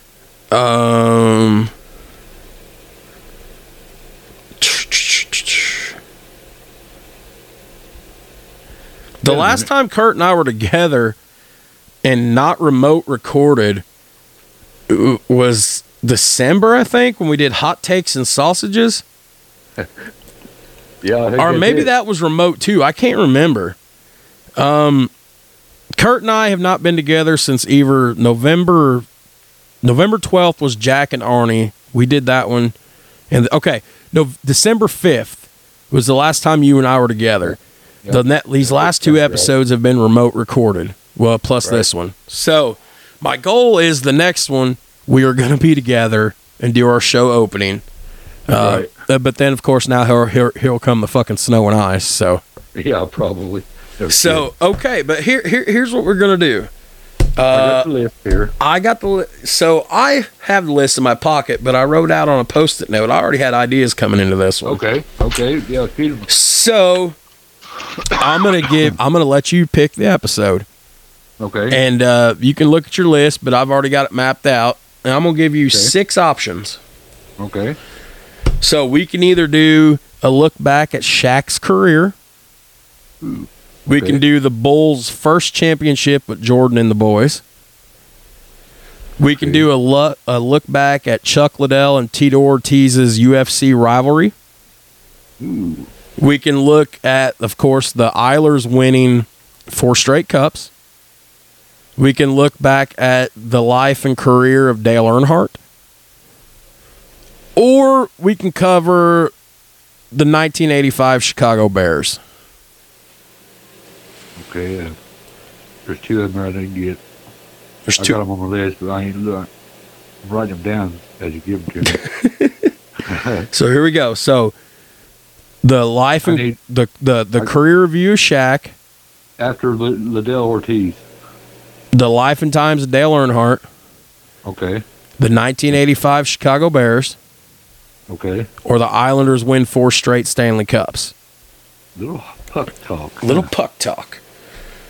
So you got those 3, plus you got Liddell versus Ortiz, the UFC rivalry, Jordan and the Bulls' first championship, or the career of Shaq. the one that's really sticking out to me, and being this playoff time, is the '85 Bears. All right, fuck it, bet. I don't know why, but that's jumping out at me for some reason. I mean, I like the Liddell Ortiz. That'll be a good show. Dale Earnhardt, definitely. They'll all be good shows, but for some reason the Bears are jumping out at me. Okay, so we'll look back at the 1985 Bears. We'll break down the entire season, game by game, and culminating with their Super Bowl victory. One of my favorite running backs ever, Walter Payton. Love the way he runs the football. Mike Singletary, man. What a hell of a linebacker. Didn't pan out as a coach or an executive, but man, as a fucking player. Intense. Holy shit. The monsters of the Midway. I like the monsters of the Midway. I'm not a Bears fan, but they're all right. Yeah. They're all right. I Okay. got a buddy that's a big Bears fan. So here's the chance too, as we're tying this up for Kurt's Corner. So Kurt's Corner is a new segment we're going to start debuting, kind of similar to the hot cakes or the hot takes and sausage, but it's Kurt's Corner. It's mainly Kurt, and that's where Kurt has an open forum. He can say whatever's on his mind about anything sports related, steel toes related. It just gives Kurt a couple minutes to just clear the air on anything he's thinking about or wants to say. Can be something positive, can be something negative. It can be a let's go Brandon thing, or it can be a I love to go fishing, or whatever. It's Kurt's Corner. That's Kurt's time for Kurt to be the star of the show. I don't know how much that's kind of a scary thing, but that's way scary. I promised him, and he was all excited when we talked about it a couple weeks ago. So, you got anything for the first edition of Kurt's Corner? Well, ironically, I don't, because I didn't think about it. I mean, it's something I probably need to think about before I go on there and say anything. Whoa. All right, Kurt's Corner. So there's nothing in Kurt's Corner today. No, I don't guess so. If anything, it would be, let's get rid of this pandemic. Gosh, I'm tired of it. Good night. And yet you were on your deathbed and you didn't have COVID. Yeah. I was on my deathbed and I did have it. I do have it. It's crazy. It's crazy how quick it hits you too. Like I felt fine. I felt fine that morning. That night, it came. I guess it came in the night before. My body started feeling weak and it hurt, and I thought, well, it's just it's cold, it's arthritis, plus I'm fat. So I thought maybe it was just fat, old, and cold pains. And then that next morning, I went to work. Old yet. Oh man, tell that to my joints. Ironically, if I had a joint, I probably wouldn't have any pains in my joints. I'm not a toker, man, but I'm very pro cannabis. I mean, like I've said before, medicinal. Dude, there's no reason this should be illegal. It's all about control. It's an overreach. I'm not saying I'd smoke it, even if it becomes legal. I don't even know if I'd still fuck with it. But at the same time, there's no reason this stuff should be illegal. The benefits to this is, I had a good friend of mine, Kurt, that dealt with severe bouts of depression and had terrible cases of IBS. I mean, he had diarrhea, 5-6 days a week, multiple times a day. And then he moved out to California for a while, started smoking some of that sticky icky, and his IBS went away within like 6 months. See, don't even have it anymore. Never went to a doctor once for it. Just started smoking weed and it went away. That's amazing. I mean, I think the benefits outweigh the negatives. Oh God, yes. I mean, not only for the person, but actually, if they legalize it, I mean, look at the revenue. Millions of dollars. This country wouldn't have no debt. Millions of dollars, yes. That tells you how many potheads are out there. Oh. Several. All right, bro. So that wraps it up. The 2002 World Series. What a series. What a fall classic. Series. Yes, absolutely. I'm down to watch it again. I might watch it again here before too long. I watched the the yearly film that the MLB puts out about the team that wins it. I watched it the other week. It was about an hour-long documentary on YouTube. It was impressive. So, Right. little All right, football man. talk, man. Yeah, let's do it. 85 Chicago Bears. Super Bowl shuffle. Hey, I know. do you I know think you've seen that? do you think that with the Bengals winning last night, do you think old Corey was doing the icky shuffle? I'm sure he was. He told me the other day at work that he was not going to be able to watch the game. He had a daughter, I think, that had a play or something in school. Oh man, you know he and he was DVR'd gonna it. miss- and he was going to miss the game live anyway. But shout out to the Bengals. Shout out to the Bengals. Yeah. Congratulations. All right, bro. Well, Yep. I'll see you Tuesday or Wednesday, depending on when I get released from this quarantine hell. So, Well, just take care of yourself and get some rest, dude. yeah, I want to thank you for. I texted Kurt, or I called Kurt Thursday night, freaking out. I was feeling a little better. I'm like, man, my area probably looks like shit, and We got you, bro. my good friend took care of all my stuff for me, and I appreciate that. Ain't no worries, dude. No worries. All right, bro. Well, all right. Yeah. So for Kurt Kelly, I am Jared Atkins, and we will catch you guys next week. See you, brother. See you later. Bye. Bye. All right, guys. We hope you've enjoyed this week's episode of Steel Toes and Scoreboards, and we'll see you soon.